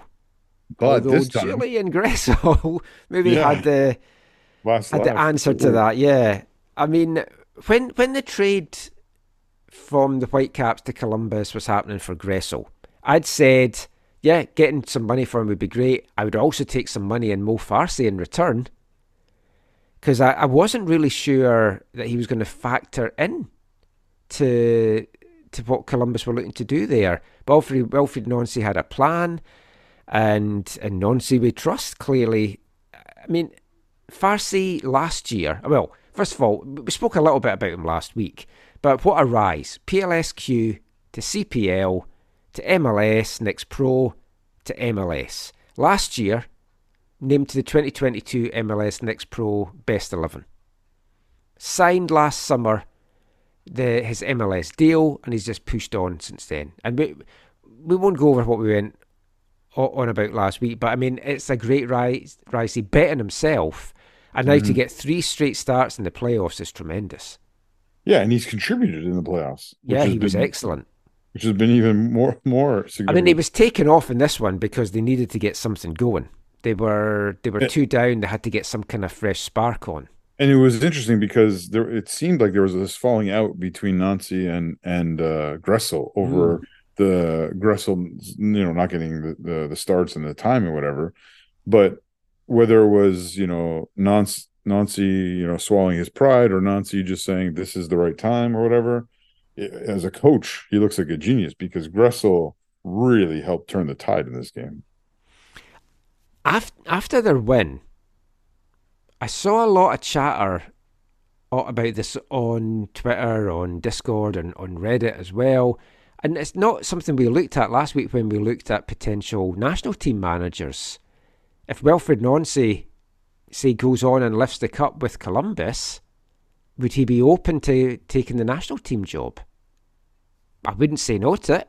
I saw some more chatter from this on X or whatever, or Twitter, or whatever you want to call it. I still call it Twitter.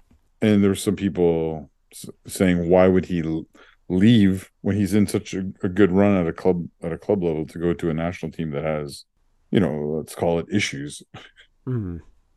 Yeah, I mean, the lure of 2026 is always there. That's the thing. You're guaranteed you're going to be at a World Cup. And despite the issues, you have the opportunity to coach some quite outstanding, especially attacking players. Which he's a very attacking coach. Yeah, so. If you win the MLS Cup, it's hard to push on from that. You either win another, or you go on a big run in the Champions Cup. Yeah, that's fair. So it's like he might think, well, I've done this now. Yeah, let's that's look true. to the next thing. But they will get a chance after this victory. But it certainly didn't look that way because Cincinnati went into the break 2 goals up. 14th minute, Brandon Vasquez, nice footwork in the box after Cincy capitalised on a poor Columbus giveaway. And then 2 minutes into first half stoppage time, Luciano Acosta, MVP, showed exactly why. What a finish. It was a great goal all round because the little back heel on the free kick to Acosta and just curled it through. How it got through all those players, I don't know. You'd think someone would have stuck a leg out at some point. It was one of those goals where you're like, he meant that as a cross, but it was, or he meant for, I think he ideally meant for someone to get on the end of it, but it was so well hit that the fact that no one did still meant that it, kissed the post and went in. Yeah. And I'll say again, who wouldn't want Luciano Acosta on their team? Who wouldn't? Do you think we could maybe make a trade for him? Well, I don't see that. Swap deal with Russell Teibert? Well, I mean, that sounds fair. I'd take that if I was Columbus. It's like, So, I mean, it looked a tall order for Columbus, especially the way the game had been going. But you kind of felt they're just going to go for it in the second half. And if they can get the next goal, it's very much game on.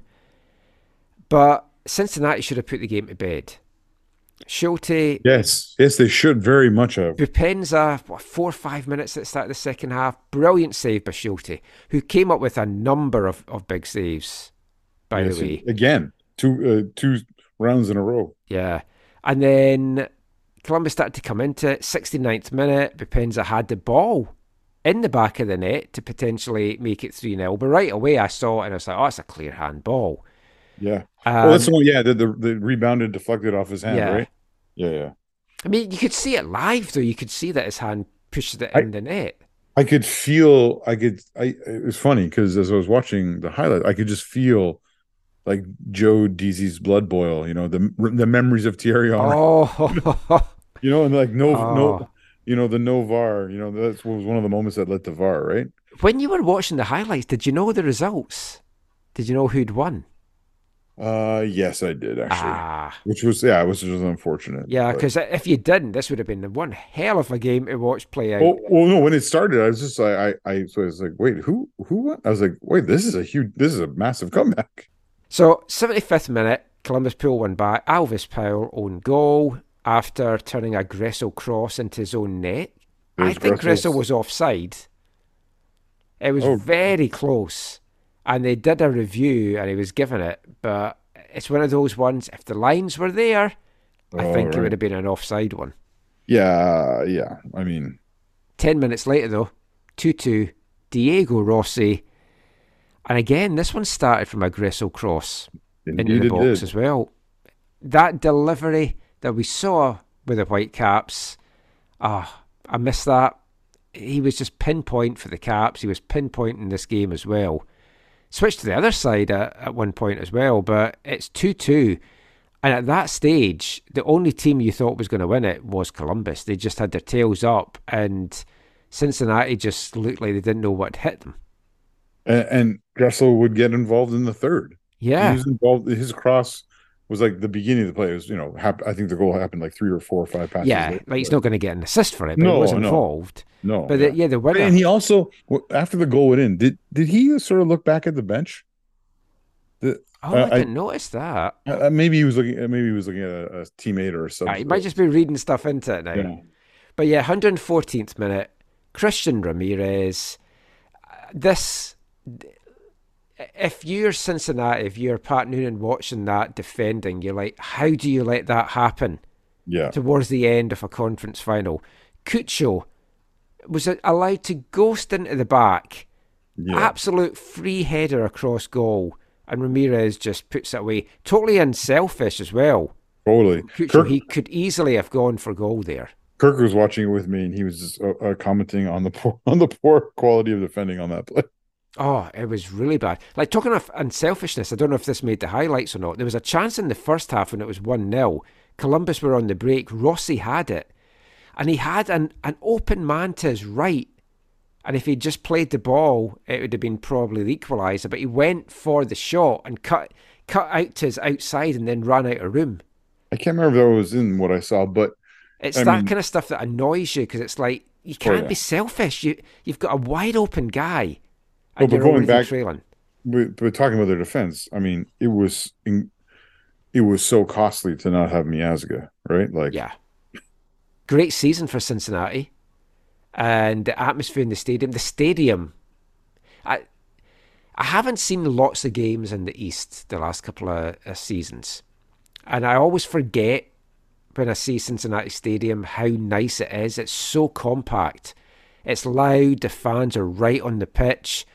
I was watching it, jealous in the first half, because I was thinking to myself, what you would give for a stadium like that here in Vancouver, whether it's the Whitecaps, whether it's Vancouver FC, just somebody that's got that stadium where you're right, soccer specific, right on the pitch, got that atmosphere, roofs.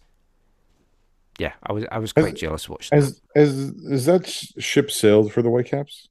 I don't know whether it has, because I haven't heard anything for about the last 2 years in this, but the rumour had been Hastings Park, stadium get built where the racecourse was, and it would be a soccer-specific stadium, ready for 2026, when the lease is up at BC Place. They're going to have to get on with that quick if that was going to happen. It could still be done. Yeah, it could. But I don't know. I'd like to see them move on. I genuinely would love them to have a soccer-specific stadium. Yeah. We won't get into Vancouver FC just now as well, but it's like they need a chance. Like, can you imagine how different that stadium would be if they'd been given land and said, build what you want? I can imagine. You do know because we've seen the plans. I've seen, I think, a few different versions of. Yeah, that was a bad example then. But I mean, I'd love the Whitecaps to get a stadium like that. It would just be so good for them. And you've still got BC Place for big games, for big celebrations and stuff as well. Because it's going to be interesting in 2026. Someone had messaged me. I keep forgetting to reply to him because I get all these emails in my AFTN account, and I'm on all the CPL and the MLS mailing lists. And it takes, like, in a day, something can come in the morning, and it's about 50 or 60 emails down by the afternoon, and I've forgotten about it. So someone had messaged asking about how behind BC Place is for 2026 because things should be starting to look at things just now. Are they behind? I don't know. I need to look into that, but it's going to be interesting what happens in 2026 because the Whitecaps aren't going to get in the stadium for a big chunk of that. Whether MLS maybe isn't on at that time or not, I don't know. Also, it sounds like you need a personal assistant, Michael. It would help, yeah. Yeah. If you're happy to work for digestives, give me a call. The second conference final wasn't as a classic a game. It wasn't, but it was an occasion. That's for sure. It was entertaining in bits, especially the start. The tifo, or can you? Well, not really. Can you call it tifo? Yeah, wasn't there? There was an overhead, wasn't there? Like of the logo. Oh, I haven't seen the actual banner. I've only seen the flares. Well, no. If you look closely, Mike, I'm pretty sure. I haven't seen the beginning, but I only seen the one clip on Twitter. I looked for other ones. I haven't seen anything come up on YouTube yet, but it looks like there's an overhead in the middle of the section. That's the LAFC logo. Oh. And then the flares there's about a dozen flares on each side of it, which cost quite the. It has. The furor. Yeah. In the community. Yeah, it's interesting that you say furor because, and I won't make any German jokes, but I was having this discussion with Caitlin because here you say furor, but in the UK we say furore. Oh, let's go with furor. I like furore. Yeah, furore is better for you to say.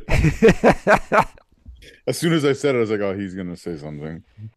The flare display, it was striking, but it it also delayed the start of the match for all the smoke.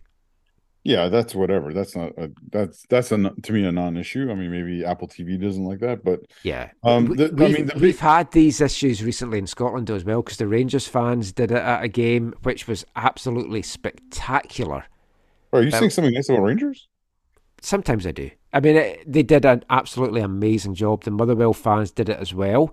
But it's caused backlash as well because some folk that were asthmatic were like, the smoke's affected me and it delayed the game. And, The problem in MLS and what most supporters or supporters groups that you might have seen commenting on it is that it's been a no-go in MLS. Like Yeah. it's in their code of conduct that flares are not allowed. Yep. Smoke devices of certain kinds within certain regulations within certain yeah, if you've got stadiums. the buckets, if you've got the Well, procedures in place. Yeah, it's not that simple, but yes.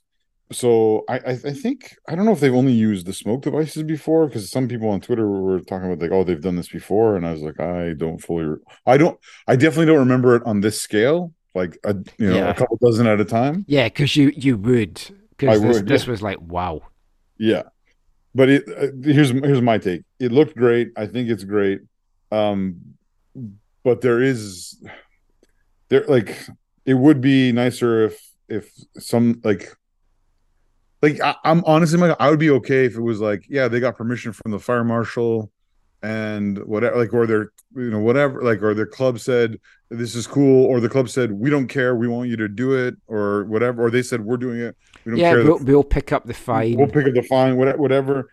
But MLS is going to have to come out and say, something about it, because Well, it's like, do they use it in their advertising? Because they've been very good at that over the years. Oh, we don't want this, but here, look.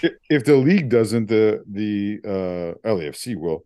Oh, because absolutely. here's the thing, Michael. You and I have actually, I have friends who, in 2011, chose to do a flare display at an away match at Salt Lake City, and they were like banned for like a year, or they were banned from away travel, or they were banned from that stadium, or whatever. Like there was like significant consequences for it, right?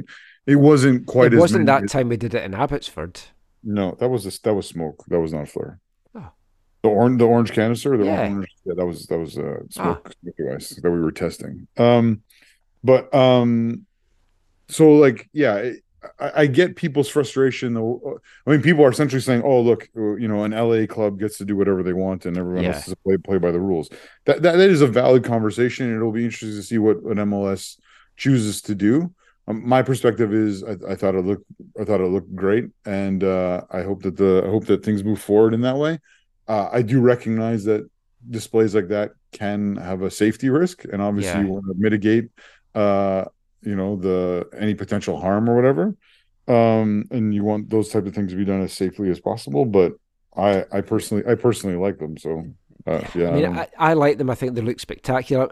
My only issue that I do have with it is if you know that they're not allowed, you might have a ticket for that section and you think, yeah, I know what goes on in this section, everything's fine, I'm happy with it.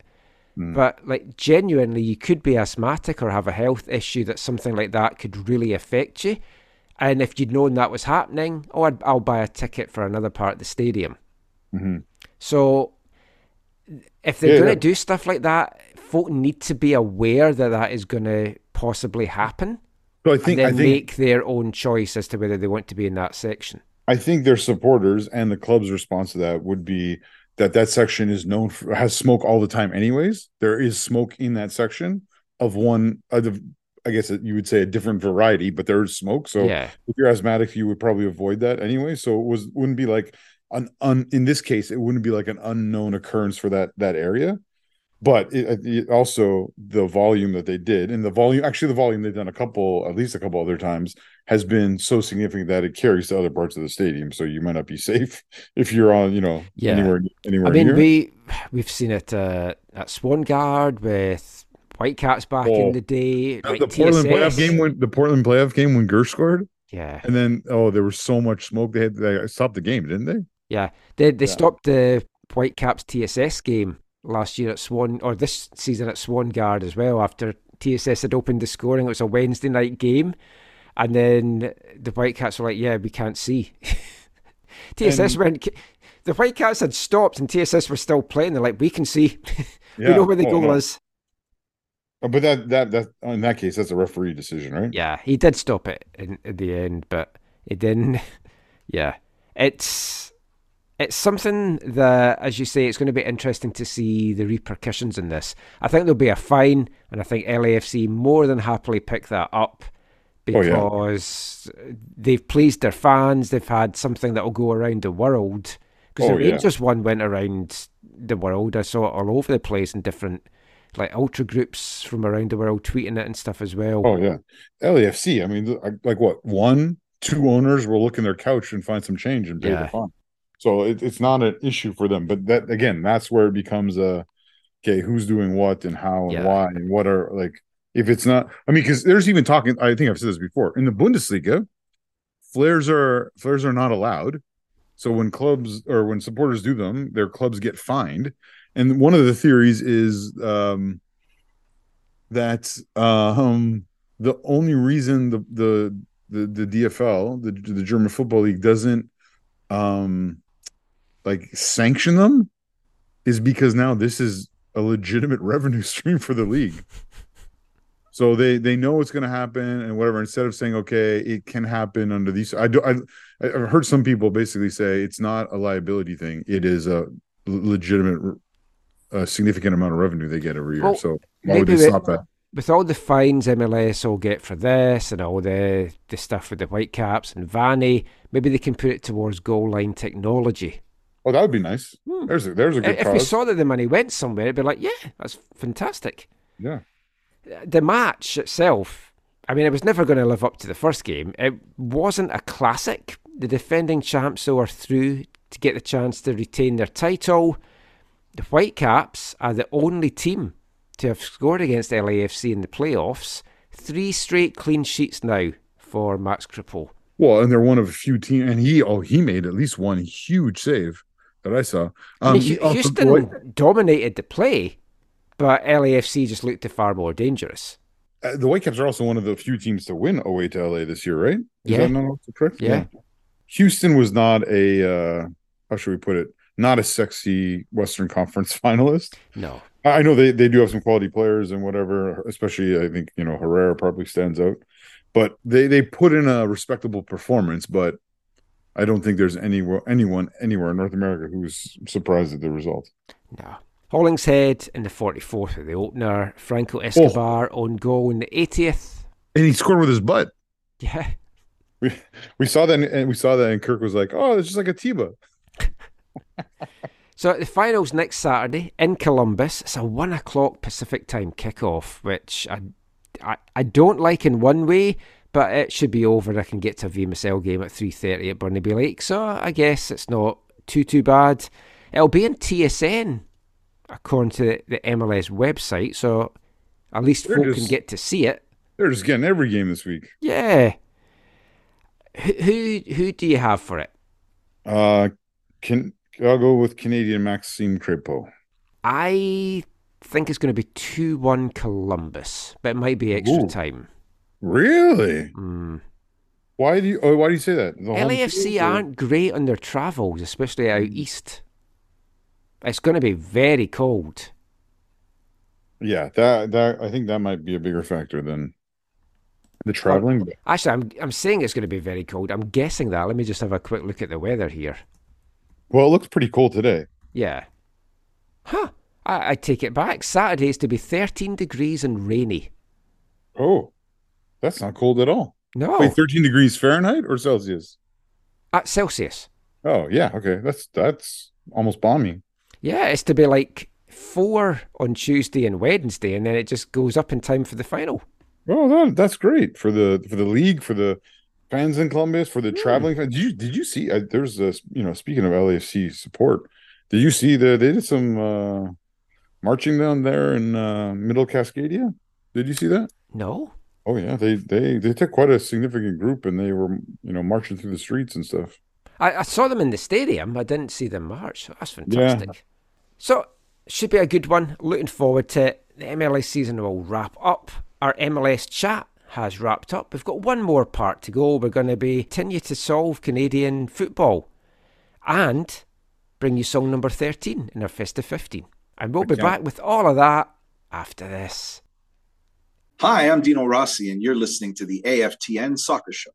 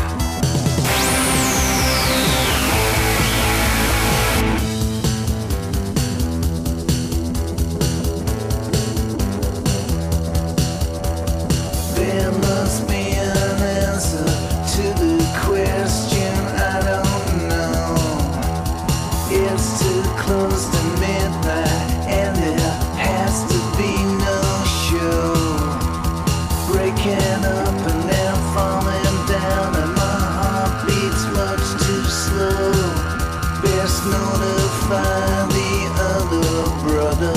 There's no place to go. Tears are what you want. Tears are what you got.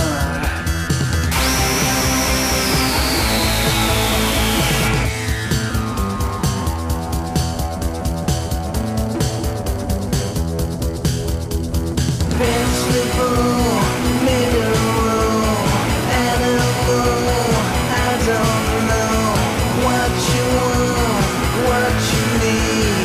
I've become recently deceased.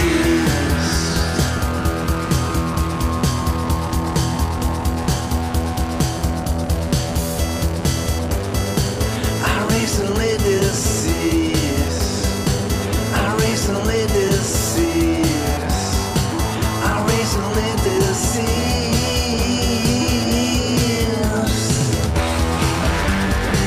I had some blues. I cocaine and disabled. J-A-M-C-O-D. J-A-M-C-O-D. J-A-M-C-O-D. J-A-M-C-O-D. J-A-M-C-O-D.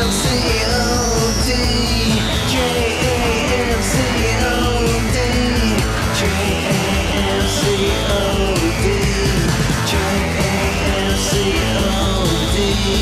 J-A-M-C-O-D.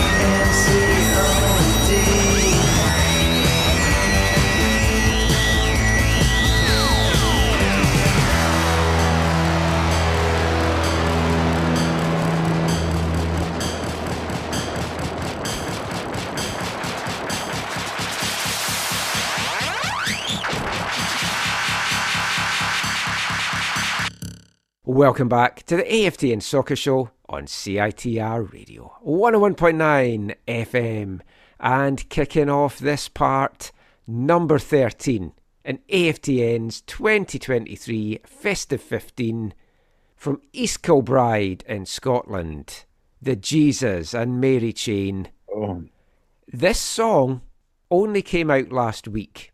I was going to say, I hadn't heard new music from them. Well, if I'd had it longer to be in my head, this might be higher than 13. But, I mean, it's gone straight in to the charts here at number 13. It's their first single released from their new album that comes out next March. It's called Glasgow Eyes, the album is. And that song is J-A-M-C-O-D. And I tell you, I will be getting that album, and I hope that means that they will then be playing some dates over here. Haven't seen the Jesus and Mary Chain since 2007. So I don't know their music well, but I remember them. They were around in the 90s, right? Started off in the 80s. In the 80s, okay. Yeah. Yeah, I remember them from the 90s.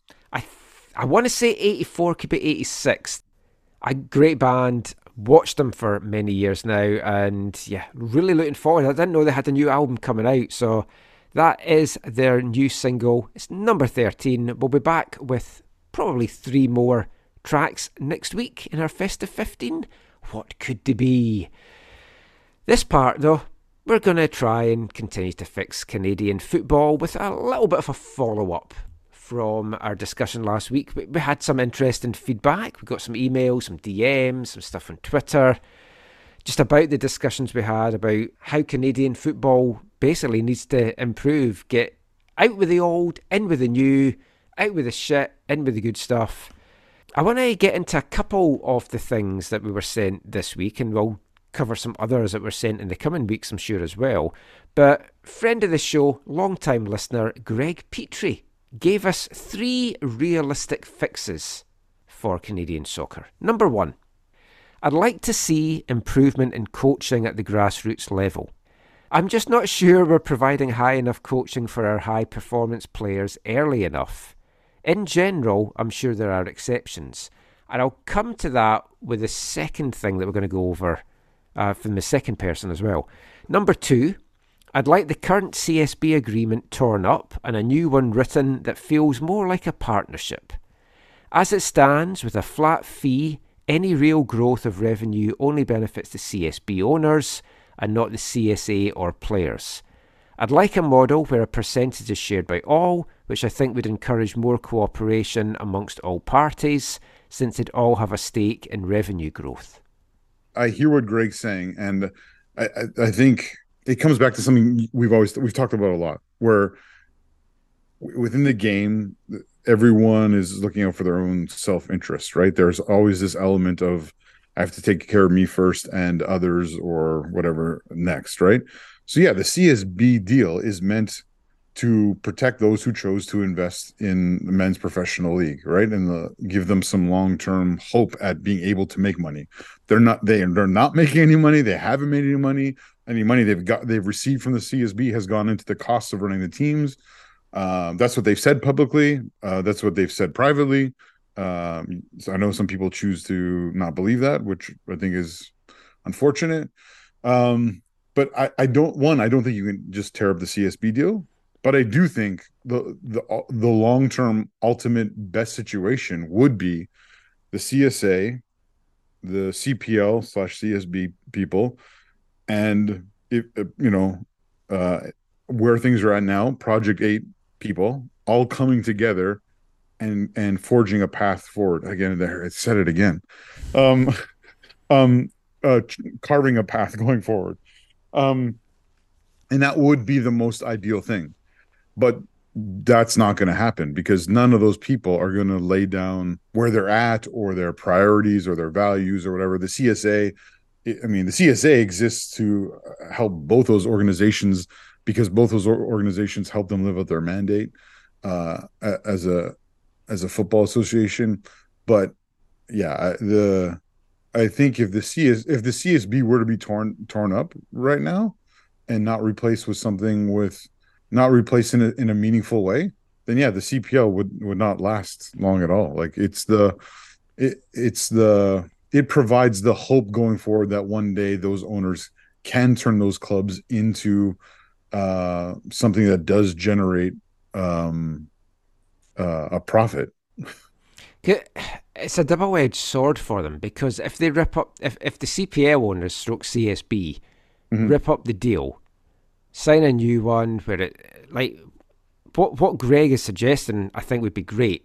It's what the game needs, and it is what would drive it forward because all parties would have a stake in the revenue growth. So for everyone, it's in their interest to grow it, and that's what is needed. And if CSB ripped it up and agreed to that, how they are looked upon would be way better than it is now, PR-wise, every other way-wise. But if they do that, the CPL might not be around. Yeah, and it's like balancing that. I also agree how you've said it here, how Greg said it to you. Also, like again, these owners, these people who make up CPL, CSB, again, he says it only benefits them. And they do. It does create revenue towards their operating costs, but again, they are not making any money off it, and they themselves have invested like over $100 million to try and. So it does benefit because it says not the CSA or the players. But I think Greg's just thinking of like national team players. The CSB deal benefits Canadian players that are playing in the CPL. Yeah, which is, every country needs a domestic league to continue to grow its players, which is why there needs to be a women's league. Mm-hmm. But yeah, so I think it's not. What did you say? Realistic fixes? I don't think that's necessarily a realistic fix. Although I don't disagree that those three parties coming together to chart a path forward would be ideal, but it's just not going to happen because one, Project 8 won't even sit at the table to talk about that, and two, the CPL CSB owners are not going to walk away from something that is significant to try and keep this, moving forward to one day where it is profitable. The third suggestion from Greg is some people might not like to hear it, but I prefer that MLS teams continue to be granted approval to play in MLS indefinitely. Having 3 teams in MLS gives players easier access to bigger leagues than the CPL will ever be. I think there's a fairly clear pyramid, which is currently MLS, CPL, League Ones, which will allow players to move up or down as they develop or don't. As a Whitecaps fan, I find it meaningful to have games against Seattle and Portland on a regular basis. We've also seen the interest a visiting MLS team generates for CPL sides in the Voyageurs Cup, and what sort of buzz that creates when they win. Finally, we've seen the attendance in the CPL gets in 2 of the 3 big markets in Canada. I'm not saying they can't do better, but I've also seen the attendance during the USL days and then what the MLS team started drawing once they arrived. Like it or not, there's a significant number of casual fans who will support MLS who will never support the CPL, much like there's a lot of people who support the NFL but they will never support the CFL. And he's got a good point with that, because I had a couple of folk message me as well and say one thing that was overlooked in our discussion about it is a lot of people don't even want to watch MLS here because they think it's a poor level. So if they're not going to watch MLS, then they're not going to go and watch CPL or anything like that as well. And yeah, but are those people who really have an interest in growing the game in Canada? No, it's people. I mean, I'm not saying the game doesn't need them. I'm just saying that's not your. No, that's a different discussion. Yeah. But I find it Greg's view on that very myopic, right? Like, he's saying the CPL will never ever be at the level of MLS, and at the same number of years, he might be right. But yeah, I don't know. I just I don't know. I long to see how the CPL grows and how it continues to be a league that Canadians can be proud of, and that continues to provide a pathway forward for players. Like we've talked about it even on this episode, like a Mo Farsi or and so yeah, it's just. Yeah, I mean, he's a Whitecaps fan, and so of course that's his perspective and opinion, and he's of course welcome to have it. I just think it's you wouldn't expect a Whitecaps fan to say anything other than that, right? Like, well, I totally agree with Greg. It's like the CPL is never going to be more than a minor league compared to MLS. Like, you look at the players that's in MLS now. In the past, you mentioned Bastian Schweinsteiger earlier. Obviously, there's Messi just now, who's a unique thing. But just look around the league, the players that's come, the players, the talent, the quality, the fans that they're attracting. The CPL is never going to get to that level because the appetite in this country for that level does not exist. And Greg makes a good point. You look at what the Whitecaps drew in their USL days, where they often sold out Swan Guard, but not every single game. And you look at, as soon as they went into MLS, that crowd more than doubled, tripled, quadrupled. And there's an appetite here for, if you stick major, like if it was major Canadian Premier League, maybe that would have got folk. But realistically, there is more excitement for, like, if the Whitecaps were to join the CPL, no one is going to care Whitecaps against York. Whitecaps against TFC, on the other hand, oh, that's exciting. Are you saying the Whitecaps versus Columbus was exciting in 2011? 2011 it was, because it was the first season. Because it's new? But yeah. But no, I mean, there's some teams that the Whitecaps play in MLS that, yeah, it's like hard to get the Colorado Rapids. But ultimately, they're in your conference, so it's points. But likewise, it's the same thing. That's the same thing. Like, over time, yeah, York as a club, when you play them, you have no history with them. Of course, there's not going to be excitement, but that's what builds over time, right? Like, but I'm not even talking. I'm talking about the quality on the pitch. Like, it goes back to what I said last week. If you pay peanuts, you get monkeys. Yeah, and it's like, unless the CPL's budget increases 100-fold, then it's never going to be a top quality league. It's always going to be a developmental league at worst, and at best, a league with some up-and-coming talent and some old veterans sprinkled in.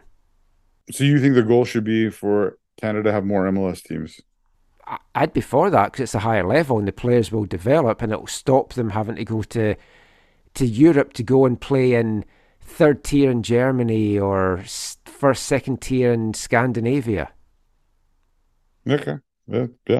I don't disagree with you that CPL is it is at the level it is because of what they're paying, of course. And it is development of players and creating pathways is a core part of why the league exists. That's part of the mandate. And will that ever change? Will it ever become a league that, like you say, has a salary cap budget of 10 times what it is now? I guess maybe in one sense I hope that in 10 years it will be like that, or 10 years or whatever, 25 years or whatever. Is MLS at 30 years now? 20 between 25 and 30. 7, I think. Yeah. It might go that route, or it might continue to be more on the developmental side. But I guess to sum up what I'm getting at is, how do players improve and develop? By playing against good players, by top quality players. And there's not enough of that in the CPL for them to develop the way that they need it for the national team. You're only going to do that in a league like MLS because the American teams are going to be drawing in the top talent. I would agree if Canada had a league for the last 30 years, Michael. But this is like at the beginning of something new. So, of course, you're starting at a certain level. And I think the levels, you even said, have been better than expected out of the gate. Yeah. But if you look at where we are 5 years into CPL and where MLS was 5 years in, MLS were ahead, although the CPL looks more financially stable because the MLS were going through owners, or one owner, and then losing teams left, right and centre before. I don't know what flicked the switch, actually, that it started to stabilise and start becoming better. That would be the interesting question to look at. It was after the retraction of the Florida teams. I mean, CPL, I don't know if it's a good thing or a bad thing yet. I don't even know how I feel about it, but they've just brought in another ownership group? Yeah, the Mexicans. For the York situation. Yeah. So I don't know if that's a good thing or a bad thing. Hopefully it helps York. I mean, one of the big things is this group is supposedly re-engaged with the prospect of upgrading the Woodbine racetrack into a stadium. Yeah. So they hope one more year where they are, and then they look to move. But I think having groups like that in should push the league to then strive for higher standards.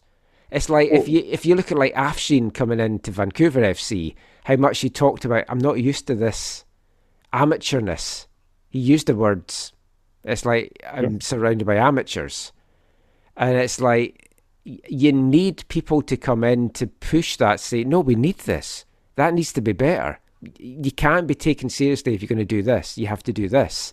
Having owners like Atletico Madrid sure, and then the Mexican, because you know exactly. With Atletico Madrid, they want things to push forward, right? Mm-hmm. Like this is for them. This is also for them long term. It's an opportunity for development in a different country. It's opportunity to have places for some of their players in some of their other parts of their empire to get playing time.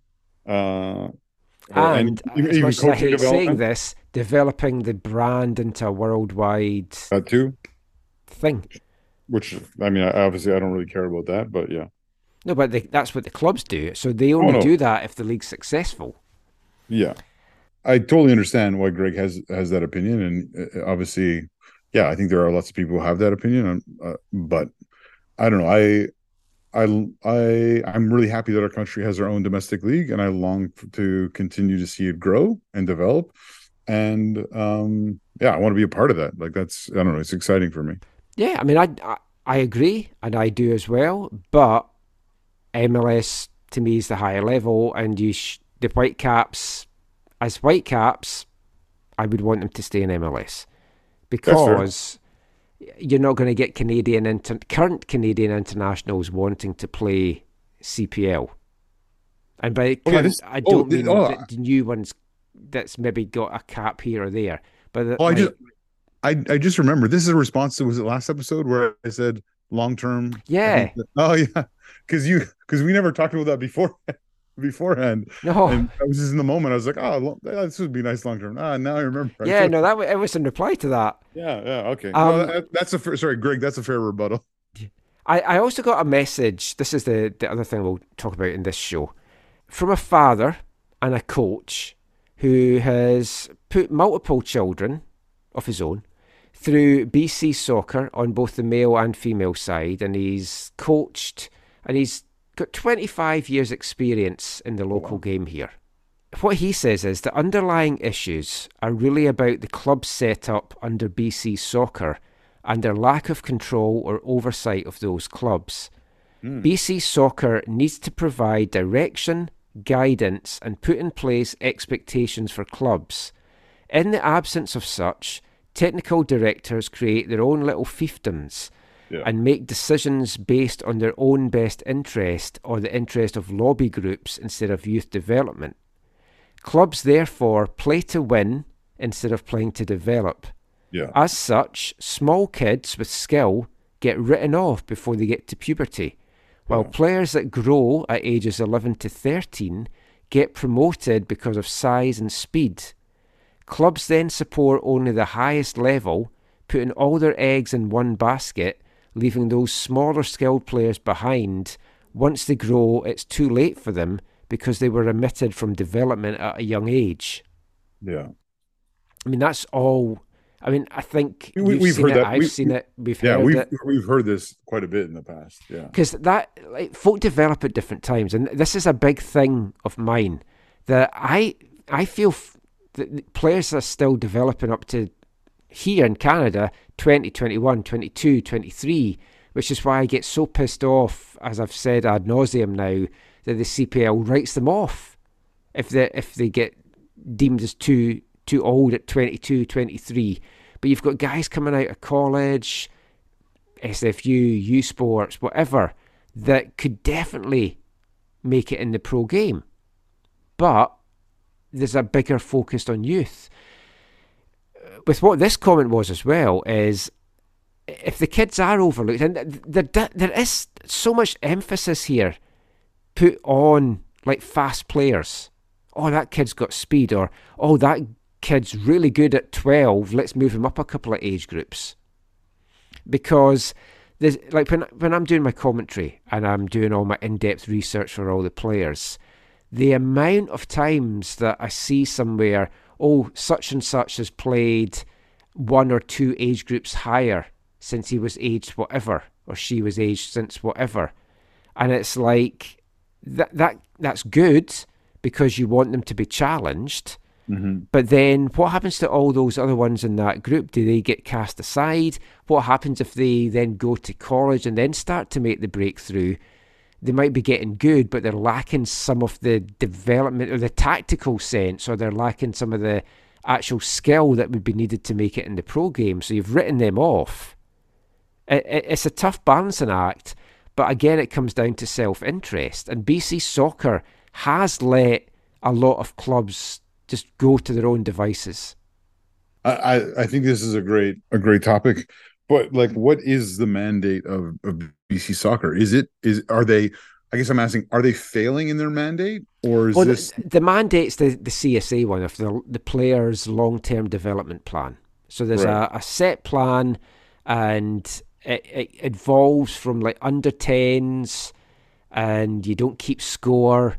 And it's meant to be just about development, but the players keep score. And Divas was a big part of bringing that in, right? Yeah. And then you've got, it's been a while since I read it, to be honest, but it's like how much work at training is done with the ball, how much is done in actual games, how much is done in training. It's all this set stuff, which is great in theory, and there's no doubting that you look at players in Europe and South America and they're just way more technically gifted than players here in North America.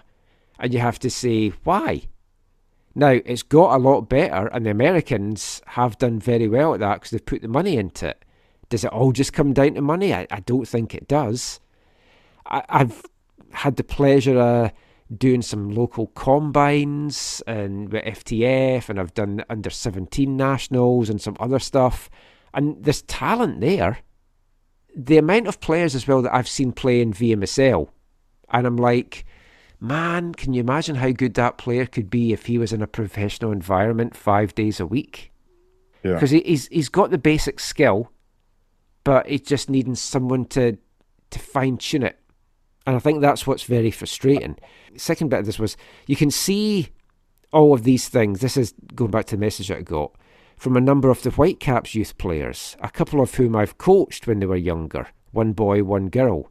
Both were pulled up to higher ranks at a young age because of size and strength over skill, but they were both dropped by the age of 15 and 16 because then they had no longer had that advantage.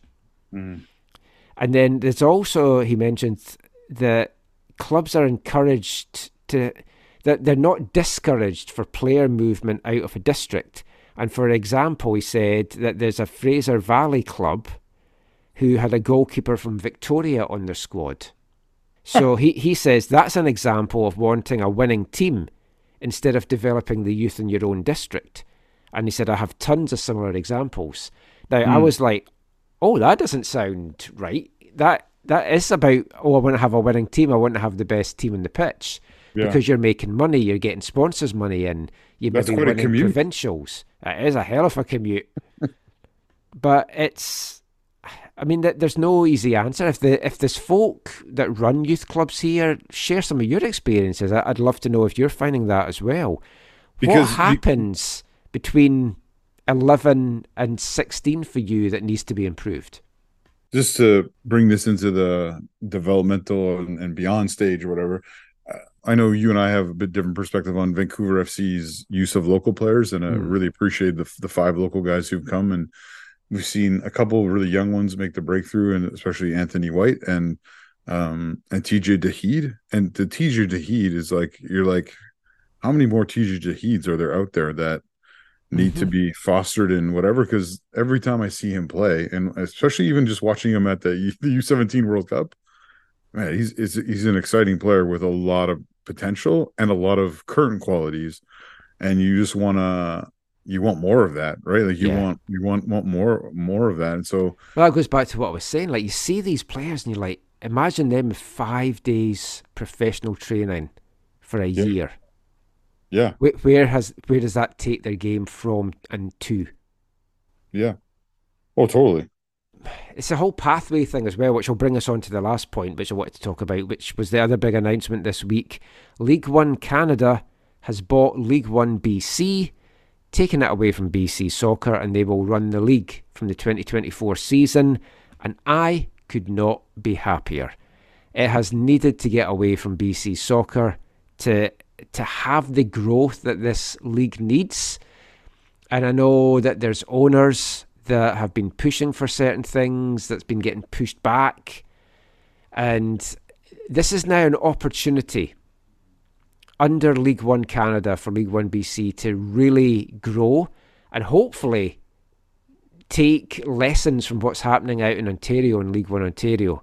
They've now got 2 divisions. They're having a youth thing as well for under 20s. There's the women's league there as well. They've promotion relegation.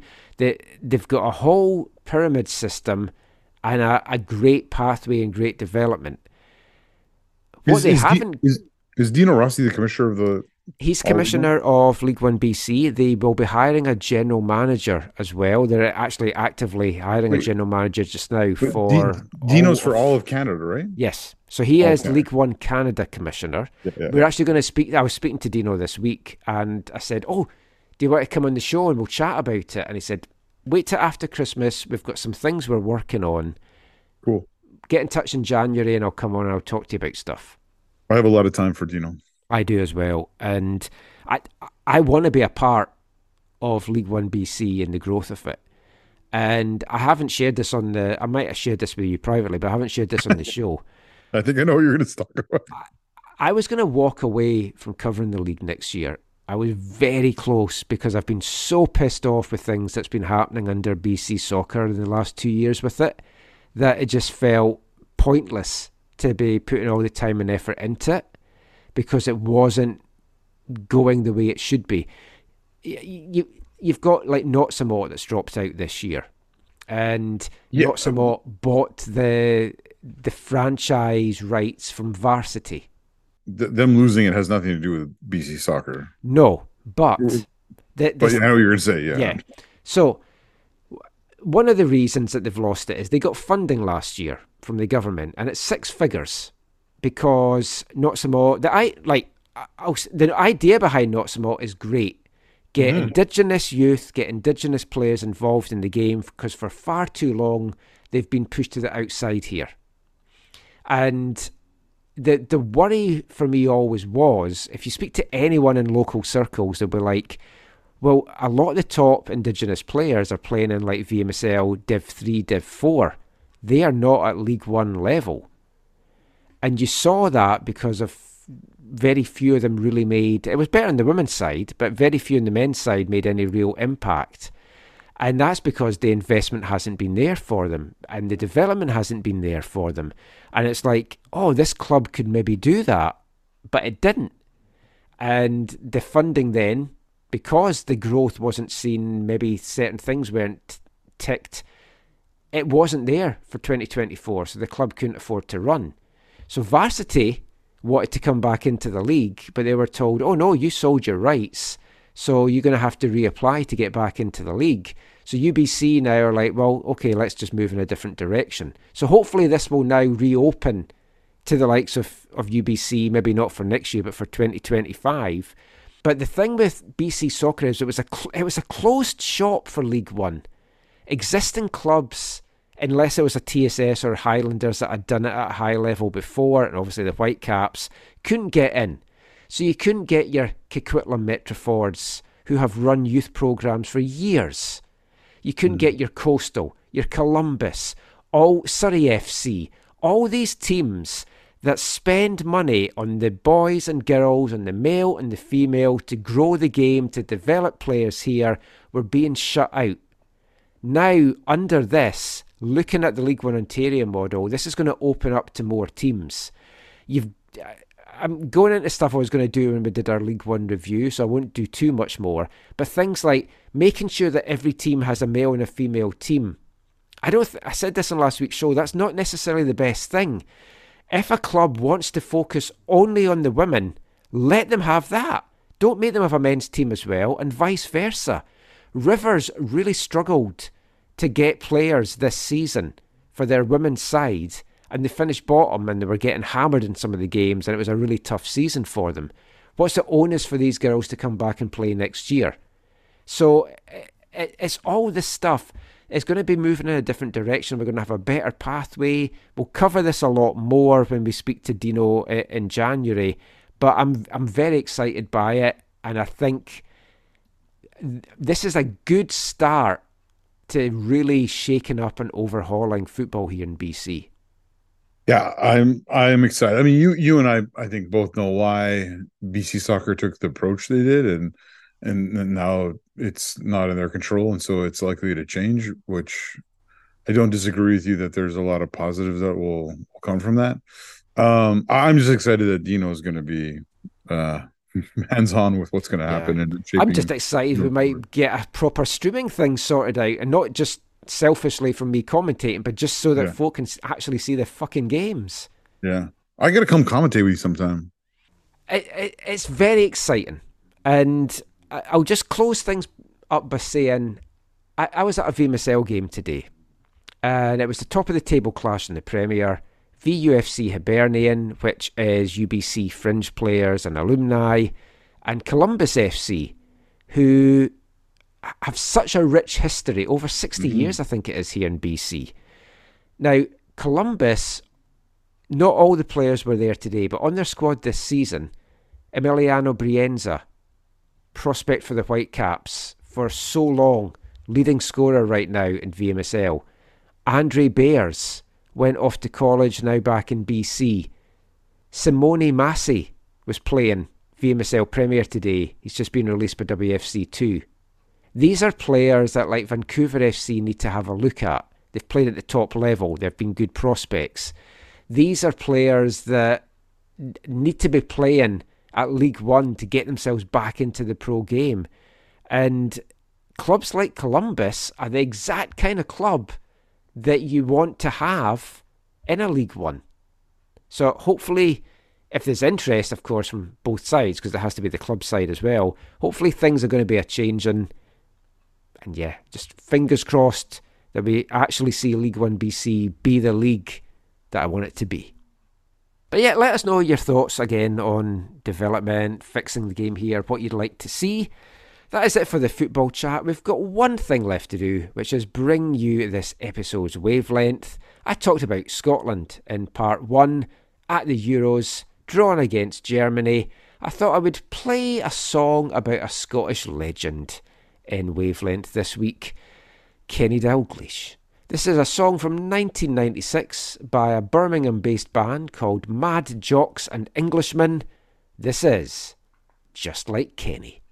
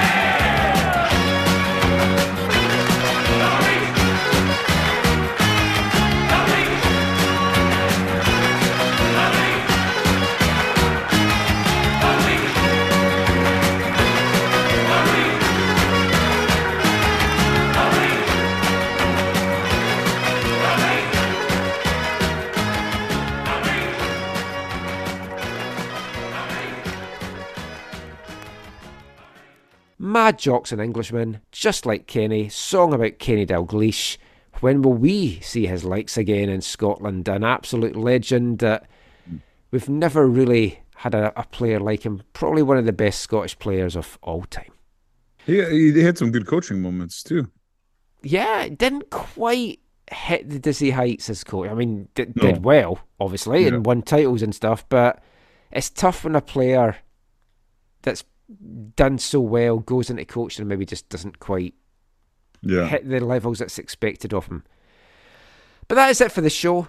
Any final thoughts from you, Zach? Any funny things caught your eye this week? No, I just want to say, if you're listening to this Monday or maybe Tuesday morning and for some reason you don't have your tickets to go and see Christine Sinclair's final ever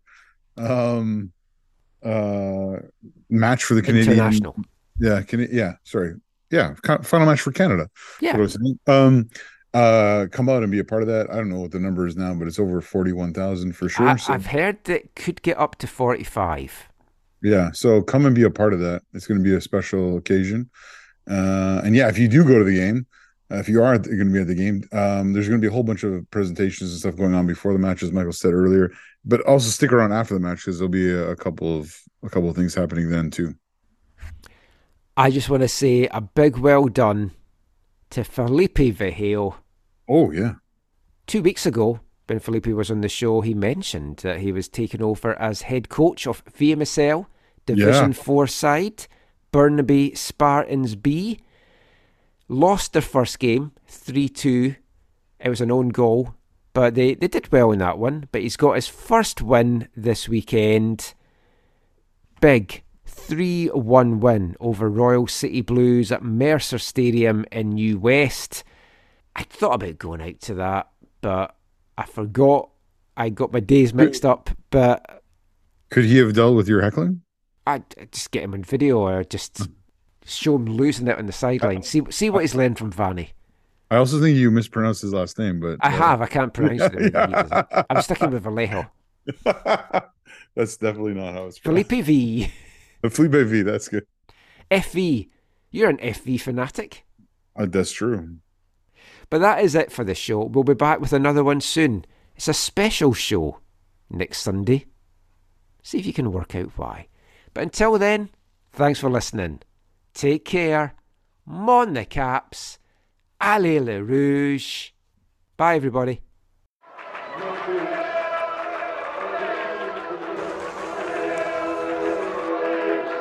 Going to your first match is an experience you never forget. The atmosphere of what's going on around the pitch looks beautiful, and you always look and go, wow, I'd love to play here one day.